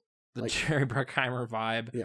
And the way it kicks off is so patently absurd. Like, his sentence has to be X number of years, but he was the most like, I am defending my wife from like criminals. Yeah. It's like, nope, no mercy for you in the great state of Alabama. It's like, what is happening? Yeah. So I don't know. Like, I'm at some points, I guess it's a bit of irony, a bit of sincere affection, and just generally feeling this movie doesn't have a lot of fat and is just entertaining nonsense in the way I like. Sure. So, like, yeah. Some of these movies, like, maybe a little too much. Like, True Lies a bit too long. Face Off's a bit too long. Like, there's kind of bloat here and there. I didn't really feel that with Con Air. Okay. And maybe The Rock, too, but it's not part of our consideration. No, it's not. It's not. But, of the other big three, Nicolas Cage is an action man now. I think why I'd edge it out over that even is just that. It's leaner and stupider. Sure. And that's what I like. So my gold is going towards Demolition Man. I know. That's obvious now. Like, talking at length while watching the episode, like, this is just an important movie to, like, my life growing up.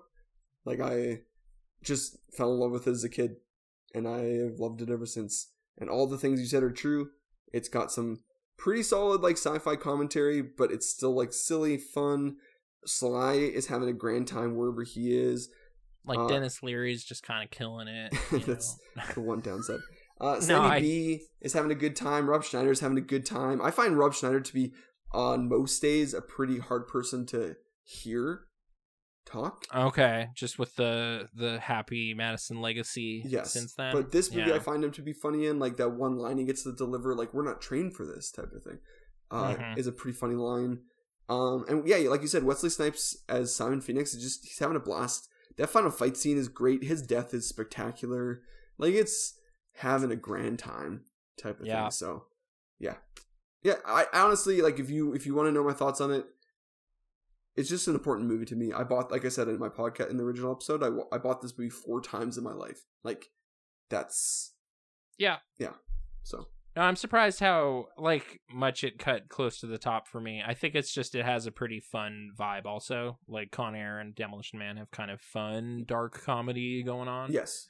Well, I actually find it fascinating that you have 2 Stallone films in your top 3. I don't dislike Stallone, but I kind of got on board with the Rocky movies and stuff when I was a kid.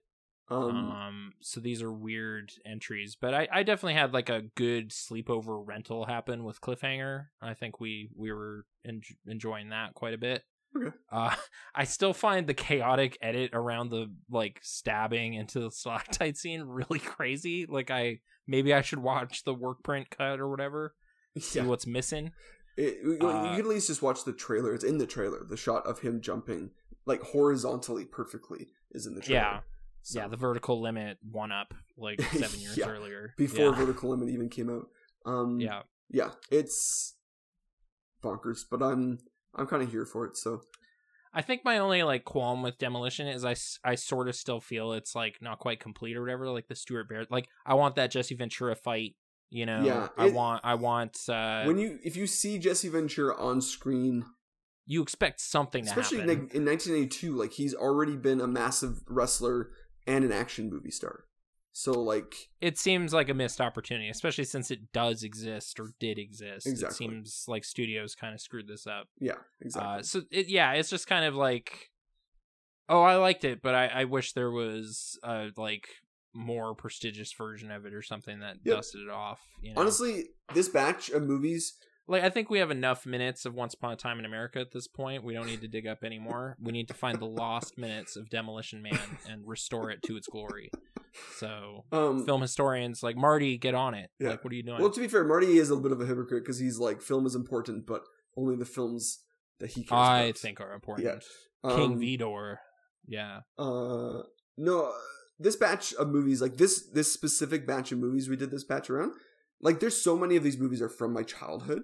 So they're like hard for me to critically think about them aside from like my nostalgia.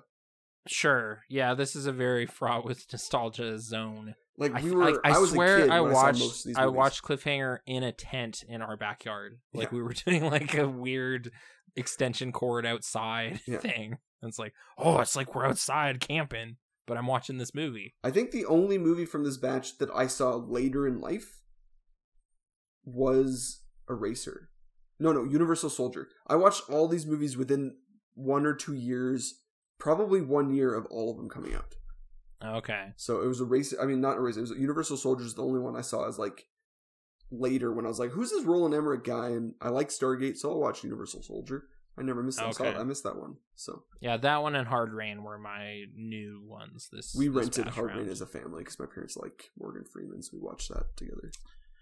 All right. So I'm sorry. No, it's okay. I said I put it on there because I'd only seen it as a child, so I could be wrong.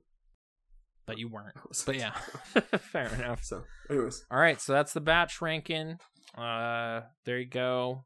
Similar in some regards. Well, yeah, the first run for a while there. The first run kind of like ran, but it was like my number was lower than your number because you had Wild Wild West offset. But yeah. But still, there you go. All right, question time.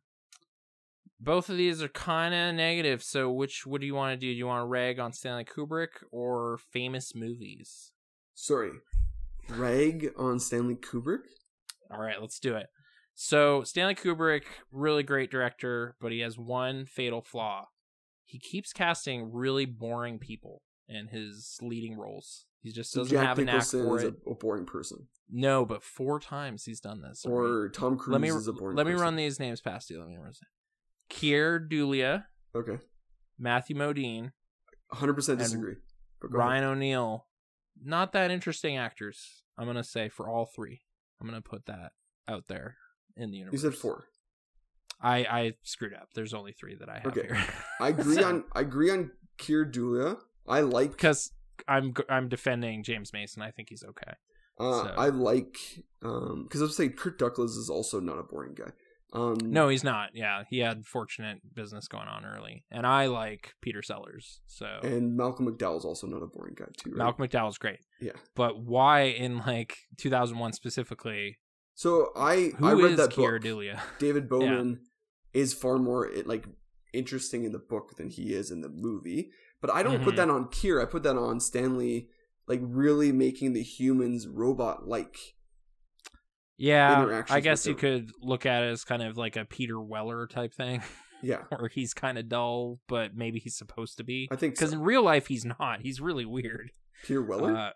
Yeah, he did a Q&A at like Comic-Con. I was like, this is the guy? Like, this is that boring ass dude from Naked Lunch? And it's like, yeah, he's a wild weirdo. It's like, oh, well, why didn't that come across in the movie? To be fair, it doesn't come across I've seen Labyrinth and it doesn't come across. No, what is it? Leviathan. I saw Leviathan and it doesn't come across there either. So. Doesn't come across there. Like, I was putting him in that like Gabriel Byrne camp. He is like I kind of put him there too but I don't mind it because I don't want RoboCop to be like wild and crazy. Like he's got to be a RoboCop. He's more so Robo. Yeah. But I think this is why I like had 2010 weirdly not hated in my life because I was like, man, you know what? I just like Bob Balaban and John Lithgow and like Roy Scheider. Those are just good actors. They are good and sure, actors. It's a way worse movie, yeah. but at least there's good actors in it this time. Yeah. That's nice, you know? Yeah. I think like what Stanley was trying to do, and I think in that movie specifically, wasn't making an actor's film. He was making like a film's film. Like sure. And I love Jack Nicholson in The Shining, and he gets to be full on zany and whatever. So he's making it in that movie. I'm not going to argue anything for Ryan O'Neal. I find Ryan O'Neal generally to be a pretty boring person, so I agree with you. I just find the story of why he chose him is so weird. Like it was like, all right, Stanley, we'll make your super dry 3-hour thing. We'll do it. But you need to cast someone from like the top grossing actors from last year. And like Love Story had just come out or whatever. So it's like, all right, Ryan O'Neal. It's like, Robert Redford is also on this list. Are you sure you want to go that way? Oh yeah, Ryan O'Neal is so great. What a talent. And it's like, what? And so I don't know. But to be fair to Stanley Kubrick, sometimes you want to cast the right person. So it like Robert Redford would probably overpower the role and be Robert Redford on screen instead of the character. Robert Redford as Barry Lyndon. In Barry Lyndon. It's coming out. Get excited. And like that's what I mean. Like it shouldn't be there. Sometimes an actor is bigger than the role that they're playing, and he doesn't take me as a person who does that. Like though, honestly, Kirk Douglas and Tom Cruise are the only 2 really famous people he worked with that were not the role. Like, I did not include Tom Cruise either because I actually like him in that movie quite a bit. I do too. But that's what I mean. Like they're the 2 actors that he worked with that were already pretty big. Like Jack Nicholson wasn't that big in 1978. He was like kind of Easy Rider, a few small indie movies like. He won Best Actor already though. But he was like kind of on the rise, so he didn't have like a massive cloud about him. But also, he's the perfect person for that role as a crazy person. Like I guess so. If you go by like, I want some entertaining ass crazy, like for sure. If you want the slow decline thing that Stephen King wants, no, but that's not what Stanley Kubrick wants. Stanley Kubrick wants a guy who's already unhinged from the first moment we see him. Sure, yeah, and that's what we get in Jack. Okay, and he does talk about cannibals in both. But okay, the real trigger for this whole question was watching Stranger Things season 4 and not liking it. No, because like, Papa's why did terrible. they think Matthew Modine was like someone I would care about? No. And I was upset. Oh, wait, sorry. What? You like Papa? What? Sorry. No, I don't. I don't like Matthew Modine at all. Okay, so bringing him back is just a terrible decision for me. You know? Okay, but it makes sense for the story, though, right? Because like there was a lot of unresolved stuff between him and Eleven that needed to be resolved before. Did it need to be resolved? Yeah, probably story-wise. Okay. Okay. Yeah. I generally agree with you that Matthew Modine is not that great. Okay? Okay. Until recently, I only had Full Metal Jacket to be like, there is one movie of his that I like. And then I saw Birdie, that Alan Parker film with Nicolas Cage and him. Okay, I've never seen Birdie, so... And he's pretty fantastic in it, and so is Nick. But, okay. I'm going to make an argument that the Joker, like Joker in his character in Full Metal Jacket, is perfect for the role that he's playing. But nobody in the... I don't think of these... Like, there's... Full Metal Jacket doesn't have a star because it's not to the second half of the movie that he becomes the main character. Yeah. I mean, I feel like we're sort of rooted with him a little bit in the first bit. Like, he's observing some but other people. I'm just saying, like, I don't think it's a movie that has a star. It's a movie that has a story first and then a bunch of actors playing different characters. Yeah. I guess it's just the way Arlie Ermy and Vincent D'Onofrio kind of effortlessly walk away with that movie for me. But here's the thing. And then it's like, oh no, now they're not here. Now we're left with the rest of this movie. I agreed with you for a long, long time that the first half of that movie was like the only part of it worthwhile. Mm-hmm. And then I watched it again as an adult, and I was deeply enthralled by still by the first half, because the first half is kind of fantastic, but the second half got me way more the second time I watched it as an adult. Post-war understanding of like Vietnam, understanding a bit of his like what he's trying to do, and like the stuff that Stanley's trying to do, I thought was really effective in the second half, especially ending off with like the whistling of the Mickey Mouse Club song, as these guys just murdered a whole bunch of innocent people. I think it's a fully all around a pretty great movie, and I think it misappreciated, but I've always had like these. I understand why somebody has a different opinion. So I think I just find how strongly it starts. Like, I just feel the energy change too much, sure. And I don't find the second half especially special.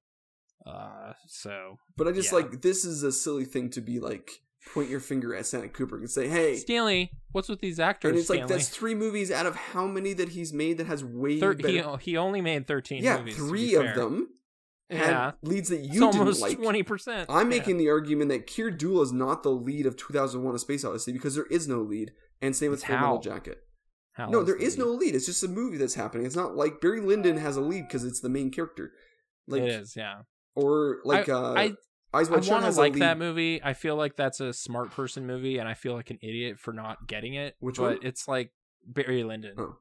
I don't think it's a smart person movie. I think it's just like he wanted to experiment with film still, and like lighting this time now. There's still interesting things that happen. There's like gun duels, and there's like these like highwaymen that kind of pull over this carriage. He totally has to find a way to make you interested in watching a movie that he just wants to experiment on lighting with.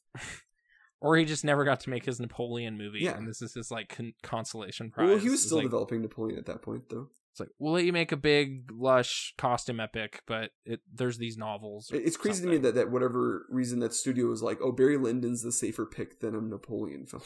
Like, people have heard of Napoleon. I don't know if you know that. Yeah. But anyways, that's an absurd question. I'm sorry. Honestly, Matthew Modine got my craw. And just the alternate question really, was like... what you should have said, it wasn't a Stanley Kubrick thing, it was a Matthew Modine thing. Because... I hit it in here. I hit it a little... I know, because it's so... But it's frustrating because there's so many great leads in his films, right? Like Spartacus is Kirk Douglas. Kirk Douglas is that movie. But he stepped in partway through, so he would have chosen that. And yet but he Passive still Glory showed up, he did, so... But still, yet he showed up and starred in the film. I like Kirk Douglas. Peter Sellers is Doctor Strange. Like, he is Doctor Strange, and he is that movie. And George C. Scott's there having a great time. He is never Doctor Strange. That's right. Because, yeah. Because that movie's bad. Yeah, Doctor Strangelove. And then George C. Scott's also there having a grand time. So, yeah. There's a lot of great leads in his movies. Tom is 100% a great lead in his final film. Like, it is... That movie rests on Tom's shoulders, like, honestly. I guess I should have phrased this the way I wrote down then. Like, who is the most boring leading man that Stanley Kubrick ever cast? And I would say, make the argument, it'd probably be, my opinion, would be Malcolm McDowell. Is the most boring? I find that movie the least engaging film of his that I've seen. Interesting. So okay. I've heard opinions of how it doesn't work or whatever, but I still think Alex DeLarge is just too zany, and Malcolm's too zany to He's not. Too chaotic for me to find engaging. Oh, sure. Yeah. But okay. Like, he's definitely being chaotic well, but you said engaging. And so for me, he's not engaging. Like, I'm not engaged in this movie. I'm just like completely detached. I said from it. boring, and I don't think he's boring. I find it boring. I do. Okay. So I don't like Clockwork The other Orange. joke was like dull-ia, like it's got dull right in the name. So Dulia. Okay, what was the second question? Stranger Things 4 kind of sucks, huh? No. What was the second question you asked? No, I can't ask both. No, you got to ask both. All right, famous movies you just aren't interested in. Oh, this is easy. There you go. Like, that's What do you an got? easy one. We've talked about it at length. I can give you a list if you want. I have a list. So, Anything directed okay. by Peter Weir, I think to be just kind of boring. Man, that stings a little because for some reason I got hung up on Peter Weir. I like that way back or whatever. Way Back. Like Way back? the long way back. No, it's something. way back because there's another movie called The Way That's Back. that's the that's the pool movie. But then there's another movie called The Way Back with Ben Affleck. Colin Farrell's like hiking across Yeah, the desert. yeah, that's Peter Weir. They escape from gulags. It's Master and Commander, and everyone being like, "Oh, that movie! I'm waiting for that sequel to happen." I'm like, "No, no, I'm good." I did see that as a kid and found it like, well, like people were getting shot at with cannons and stuff, but why is it so boring? Well, I did feel bad. I heard something recently about Peter Weir, that like he got out of acting because he got out of directing because he couldn't handle working with actors and their egos. Oh, okay. I guess like Yeah. Russell Crowe like broke him. Oh, So that sucks. here, I'm gonna clarify a little bit around this Peter Weirdness, okay? Because I like a few of his movies. I like a lot. I like Truman Show too much. I like to ever- Witness. I like Witness in a lot of fun ways, but it's not even close to being one of my favorite Harrison Ford films. It's kind of like Sure. a weird, like, it's like an easy script to write. Fish Out of Water comedy exists for about in the middle portion, but it's like a pretty serious, grim film. Yeah. Truman Show, I don't know if I'd put it on Peter Weir as much as I put it on Andrew Niccol. Even though he didn't direct it, but it's like, it is Andrew Niccol's shtick. And he goes Like on the to make writing. movies that I like more than I like Peter Weir films. You know what I mean? I never saw that Simone movie. I was sort of curious about it. with Al Pacino. Al Pacino. It's like this Yeah. digital actress. Like she's Yes, not real. yeah. And He I was creates like, a new star. Yeah. But like I like Lord of War and like yeah, I think he goes on to make some pretty like he's involved in Gattaca. He did Gattaca, right? oh, is that guy? Pretty sure. Okay. Anyways, I don't know if I can give that to Peter Weir as much as I can give it to him. Yeah, he wrote Gattaca. Okay. And directed Wait, it. so is he the in time guy? He is the end time guy. Okay. So he isn't perfect, but I don't know. No, but at least he's kind of zany. Something. And Peter Weir just doesn't have that same MO for me. Like Dead Poets Society is not even close to being one of my favorite movies. That's one of those mysterious movies that, like, I remember hating it as a kid. Yeah. Like, I saw it at, like, 14, 15 or something at my angstiest, and it's about angsty teens, but I was just like, this is bullshit. I hate this. Oh, I And then- didn't like it for its over sentimentality of, like this type of stuff. Yeah. I found it awful, but then it's like, oh, no, it's, like, really inspirational. People No, love it. it's for like, me, this is my okay. Good Will Hunting. Like, to you, Good Will Hunting, this is to me. This I don't. Yeah, I'd put it near it really, and like it just did not connect the way it was supposed to. The Mosquito Coast is. I hate that movie so much. Oh, okay. I remember kind of liking it. It's got like a thimble of Herzoginess in it to me. But Okay, maybe Yeah. I've watched it before. I really appreciated Herzog, but I don't know. I don't know about that. okay. Anyways, yeah, Peter Weir is a guy that I just never clicked with, but yet people around me talk about him in such high regard, and like, oh yeah, I'm like Truman Show's his best movie, but like I don't even know if that's all him. So Okay.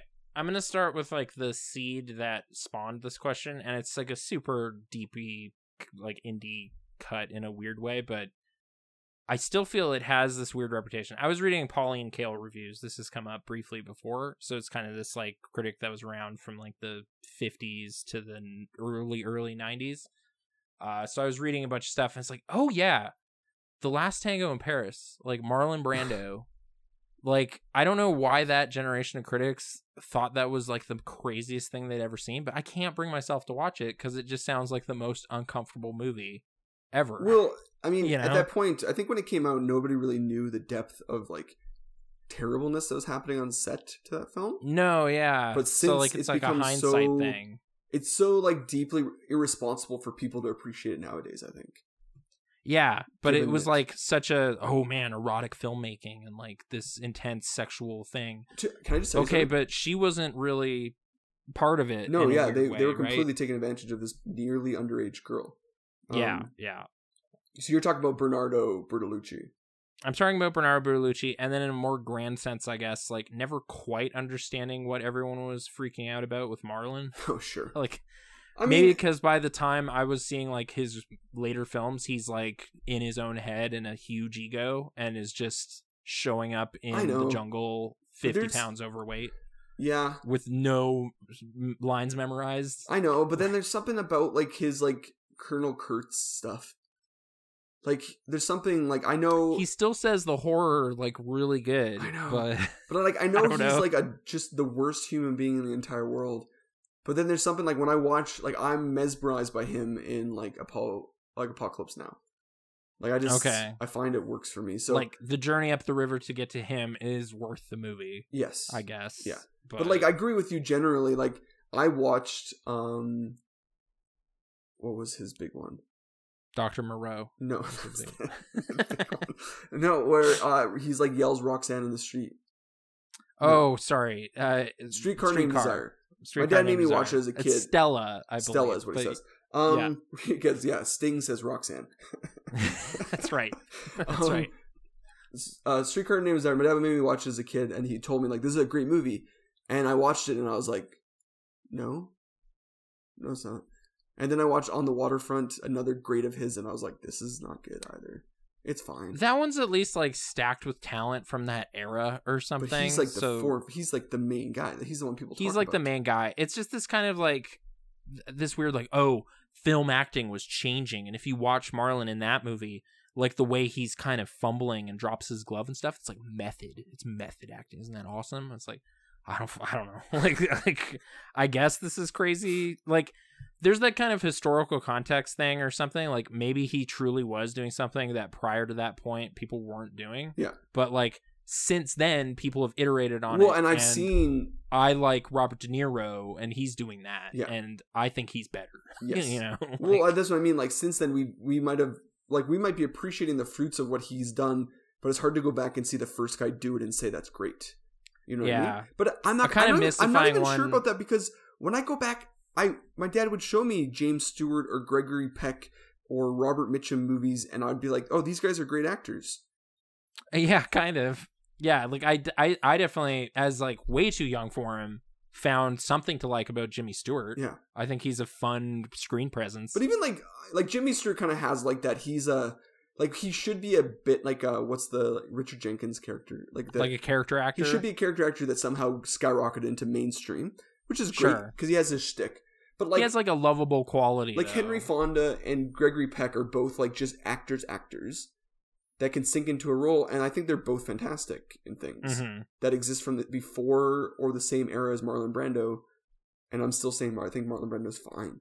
Yeah, it sort of seems like Marlon Brando is the Daniel Day-Lewis of his era, and I don't really get Daniel Day-Lewis. I don't get either. other than like, oh yeah, he's good as the Butcher, but it's like great. It's like no, Daniel Plainview is like crazy and everything, but I don't know. And he's like, is oh that yeah, like make it he played a good movie? Lincoln, but like this is what we all considered the greatest for a generation. Like what? You guys are joking, right? Like Nicolas Cage is right beside him, and that's the guy. Like yeah, he's right beside him, just out acting him. They should team up. I don't know. That's fair. Marlon Brando's, yeah, that's a good one. I think I'm in the same boat as you. I don't get Marlon Brando. There's probably gonna be somebody there's out just there. stuff like I know the Wild One's supposed to be crazy and all that, but it's just like I mean, don't I know. guess I don't grew think up with it'll him hit. being like he's Jor-El, like he was white-haired Superman's dad in the Crystals. Yes, he is in that like really long intro to that movie before Superman's in it, and it gets interesting. That movie's I love so Superman long. the movie. I love Superman the movie. I love it. All It's of like it. whenever I'd rewatch it though, it's just like, oh yeah, there's like so much fat. Like there's just and so it's much not fat. stuff. It's all essential viewing. There's Smallville's thick essential. gelatin. The Earth, Oh. like all of it is essential. They're building an epic. Like I appreciate that they're building what myths are made of. It's not like an origin movie we get today where it's like we It got to just get the feels origin like done in 30 the minutes. seeds for 2 are so clearly there, you know? Yeah, Like because with they were filming it simultaneously, and then they were like, we need to finish 1, then we'll go back to finish filming 2, and then Donner and got Donner, fired. you're fired. Yeah. Yeah. But he had like 80% of that movie finished. Okay. So, that's why there's a whole Donner cut that exists with Yeah. like different sequences. Like, you know the scene in Superman 2 where they're in that really weird honeymoon suite? Yeah, Niagara Falls. Yeah. There's a different version of that scene with a lot less slapstick comedy and a lot less goofiness. Oh, he doesn't fall near the No, fireplace? Like, it's not that whole room is different. Okay. Because that is like the new guy coming up, the Four Musketeers guy, French like joke actor. Oh, yeah, those movies. That Yeah. he created, coming in and making a garbage film type of thing. Oh, No, I still Nathan, think there's all a the stuff campy you fun. like, all the Yeah. stuff you like, he did not direct. okay. Because Gene Hackman didn't show up for reshoots. So any of the scenes where Gene Hackman's way off in the distance, or there's a weird overdub of a voice actor who sounds like Gene Hackman, that happened in Superman 2. You grew up with Gene Hackman sound-alike actor overdubbing him on like trying to like fill up his gaps because Gene Hackman's Whoa. barely in that movie because he wouldn't come back because Donner got fired. Oh, wow. Okay. So, and then Well- most of the like Terrence Stamp stuff was filmed pre him showing up. Okay. So I'm just saying. Zod. Yeah, Yeah. all right. Anyways, what's another good movie? I mean, I've talked ad nauseum about James Cameron's clout, I think I've still seen everything he did, though. but you Pretty sure. said like what? Oh, I mean, like, what's something you would skip intentionally? Yeah, like there's movies I've just never seen, and it's like it would seem like homework to watch them. Oh, I thought And you were I saying can like give you what's a some of movie you those. think has too much clout to it? Oh, there's those, but like there's ones that are just like I don't think this can live up to what it like, so I'm just not going to bother. I have a Gotcha. couple on here that like are top 250. I got Green Book, Amelie, and 1917. I just haven't seen them, and I don't know that I care. 1917 is genuinely one of my, like that was I love 1917 so Okay. it's just I'm sure Amelie is charming and everything. Yeah. I've just never seen it, and it looks like cloying somehow. Like it's like Sure. it's upbeat in a weird way. I don't know that I could swallow. Yeah. But it's supposed to be gorgeous, and it is the Alien Resurrection guy. Yep. So And what was the there first might one? be freaky body horror stuff in it. I don't know. What was the first one you said? Green Book, the Oh, yeah. Best Picture winning Farrelly brother drama. Yeah, with Vigo and Ali. That's fair. Green Book is a skip. That's an easy skip. Okay. And then despite liking Bernie quite a bit and like Richard Linklater in a vaguely general way, his Before trilogy sounds awful. I don't know. Like it's just Ethan Hawke is going to be talking for like 2 hours. Do you want to hang out with I think they're him? 90-minute movies, but okay. Yeah. I have heard they keep getting told to me to watch mainly because like again like a lot of Richard Linklater is either he makes either a fun movie or a movie that like film people appreciate because it's like Sure. he plays the Like, long we got game. the same actors together. We're writing these characters, and it's a nice adult drama where we talk about relationships. And It's like, we plan this out without anybody knowing that it's going to be a trilogy decades apart type of thing, right? yeah, I don't know. Or Boyhood Yeah. being like, let's film this movie a little bit every year until he's an adult type of thing. right? Yeah. So like Yeah. I get Like we got the Dead Poet Society kid, and we're gonna make 3 movies with him. It's like I don't know, Yeah. is that worth it? So oh, you don't like Ethan Hawke is what you're saying.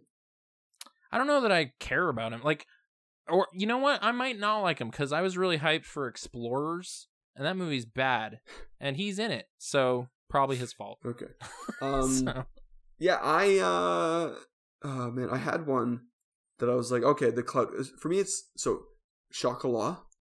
oh sure, that felt like the peak of like the Weinsteins tricked everybody, and this got nominated. You know, Yeah. like it's like why is this Oh, Shakespeare on in lists? Love. At this point, I'm like, I just want to rag on it because I'm like, I refuse to watch it at this point. I've seen it, but yeah, it that is definitely one of like the biggest disparities between like what people wanted to win Best Picture that year and what won, and like just disgust for it. Like, if that hadn't happened, it's like, it's like kind of an okay comedy or something. Yeah. Like, it's about Shakespeare and it's a little bawdy, but why did it win the big movie trophy?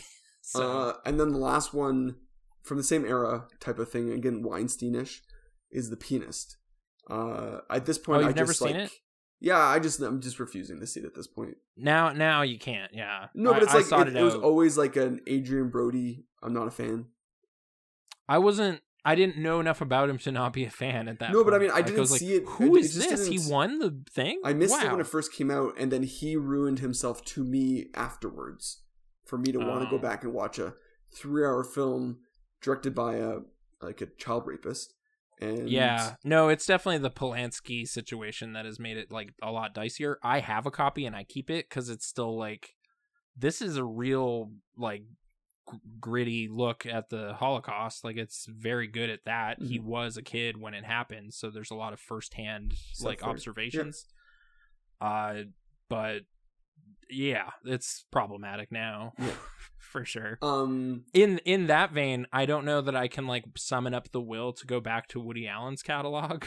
But I was never. I was like, there was a long time before I knew about Woody Allen stuff that I was not interested in Woody Allen stuff, and I'm still like, I'm like, I'm okay with him not making movies anymore because I just don't care for Woody Allen movies.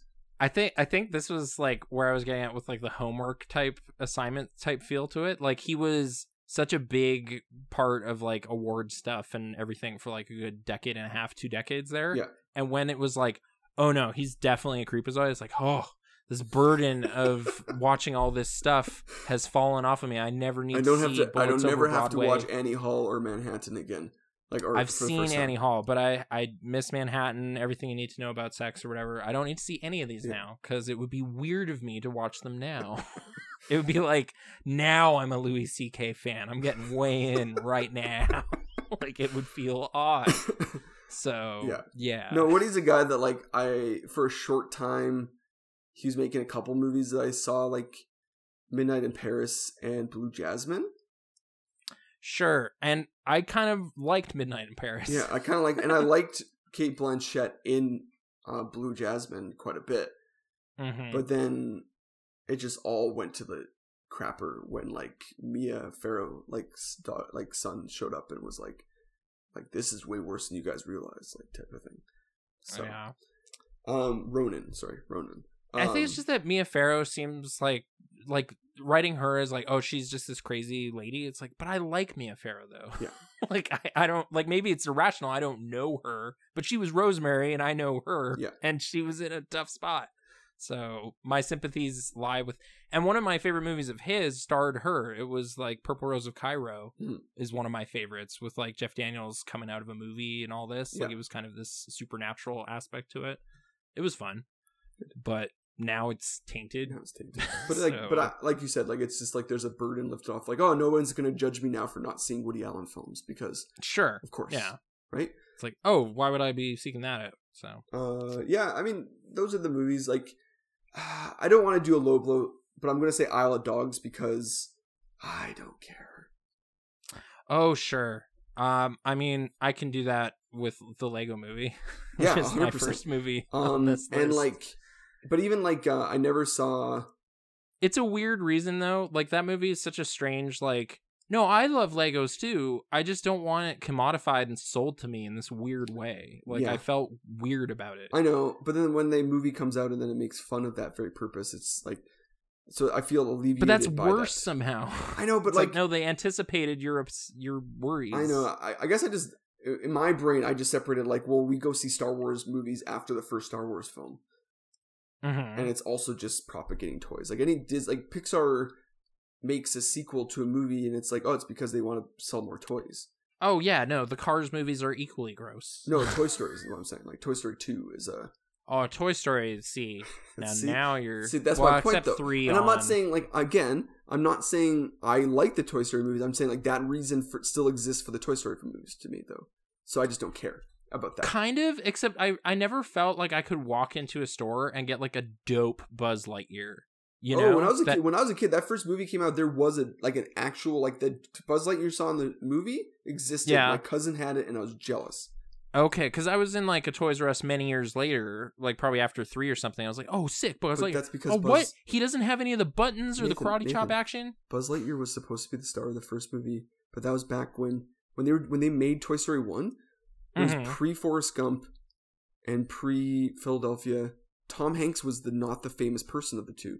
Tim Holland. So wait, was you're the saying more there's like famous a person. pull string, like it was Woody? like we are putting Woody as the main character in the Toy Story franchise after the Toy Story 1 movie because Tom Hanks is now the bigger star in the cast. Buzz was the big star. I think it's because when it was recorded, you're saying, right? Yes, when they were recording it and making between recording and it coming out, it's like back-to-back Best Actor Oscars. But they started, you know? no, I know, but they started animating in 1990. Sure, yeah. And so you can't, in 94, you can't all of a sudden be like, oh, we got to change the entire plan because now we have a different person. Right. But they were recording hey, in we got 90... the star of Home Improvement is Yeah, it was it was like the star of Home Improvement or the star of Turner and Hooch. It was like, oh, Home Improvement's a giant show. So he's the main character. But that's why it's because why Woody becomes the center focus of the second movie, third movie, and fourth film is because of Tom Hanks became huge. Yeah. And it was way easier to get Woody toys after that than it was to get Buzz toys. But yeah, I think it was just like the helmet didn't slide open, all sorts of little things. Anyways, mine did though. My cousins did.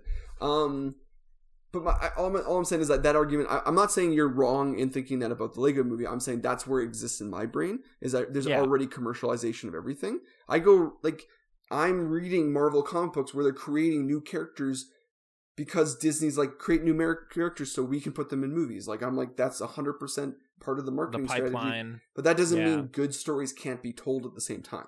Anyways. You killed 2 of my questions in one episode, but that's okay. That's okay. I have to think of less grouchy ones. No, I'm okay with this one. The second one is actually, I liked more than the first one just because, it's hard for me to take Stanley Kubrick. We just didn't get very many films in the end there. Yeah. But yeah. But I mean, I think if you just worded it like Matthew Modine, huh? And I would be like, oh, okay, yeah. All right. I'm with Except Birdie, which is apparently good. And that so was what we learned from this. And maybe Love Story is great. Maybe the children of the 70s were actually correct. I doubt it. I don't think so. I doubt it.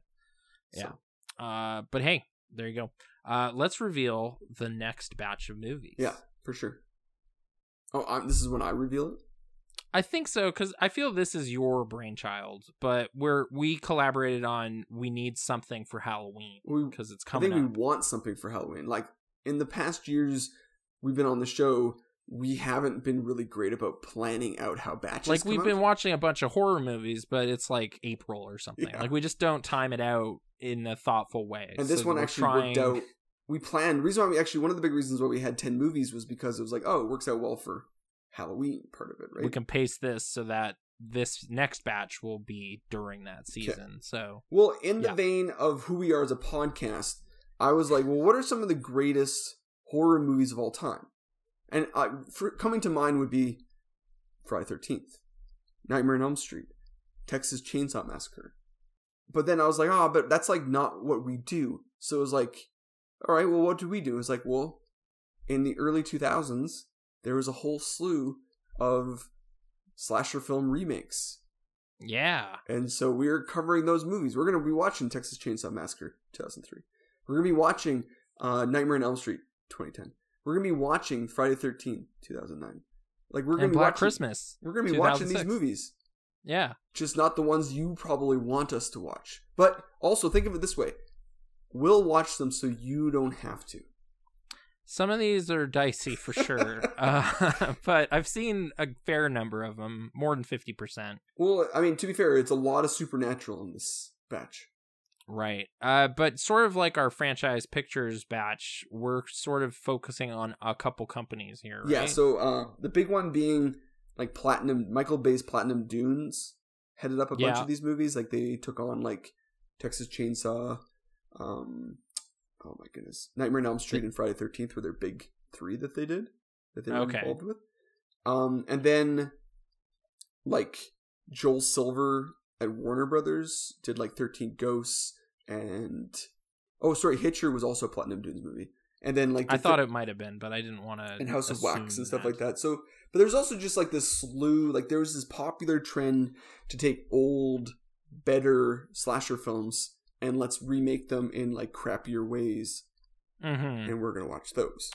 This is Was this wave like kicked off by Scream, or what would have been the? Yeah, that's a great question. I think it was kicked off by House on Haunted Hill. Like it was kicked off by that like Dark Castle, Joel Silver company doing these things, having it's these like, properties. Hey, we have these old dusty properties. Yeah. Let's spiff them up. And they all did like moderately okay. Like that's where you got like House on Haunted Hill and like 13 Ghosts and Ghost Ship. They're all like remakes. And then I think the Texas Chainsaw Massacre was a legit like box office hit. Okay. And then that's what set off Platinum Dunes to make a whole bunch. And then it was just like, hey, what else can we do type of thing. And it was like, instead of coming up with a new killer, it was just like, let's redo a new one for a different generation type of thing. There's a whole group of kids that never saw those. Well, so. I mean, like, honestly, the Vincent Price House of Wax movie is very different than the one you got in 2005. Sure. And I really only heard one thing about that movie, so yeah. It's the only thing. It was literally the only thing that they were selling you on right before the movie came out. Yeah. Paris Hilton's gonna get killed. Yeah. It's like, all right, I don't really hate her. She's just a reality star that I don't really pay attention to. But okay. Yeah, so then there's just a whole slew. And then eventually the trend started and then it just kept going type of thing. So, yeah. All right, so yeah, that's what are we calling it? Man, that's a great question. I'll come up with the title. Slasher remakes? 2000 slashers remakes. Okay. Because it's there's other slasher remakes from before, but it's like it's got to be that it's all the knots, the early 2000s. All of them are? Yeah, I think so. You're right. I think we had a 99 movie on there earlier, but we nixed it. I nixed it because of it wasn't early 2000s. That's right. So we're jumping ahead into the 21st century just barely with our next batch. Just in time for Halloween. So there you go. That's all for this week. Thanks for listening. If you want to ask us some horror Halloween questions to help us kick off the batch, email Ryan@okvideo.ca or Nathan@okvideo.ca or tweet or Instagram us okvideopodcast. Our first movie of the next batch is the Texas Chainsaw Massacre from 2003. Directed by Marcus Nispel and written by Scott Kozer, the horror reboot man. Until then, I'm Nathan. And I'm Ryan. And you know what they say, let sleeping lions lie.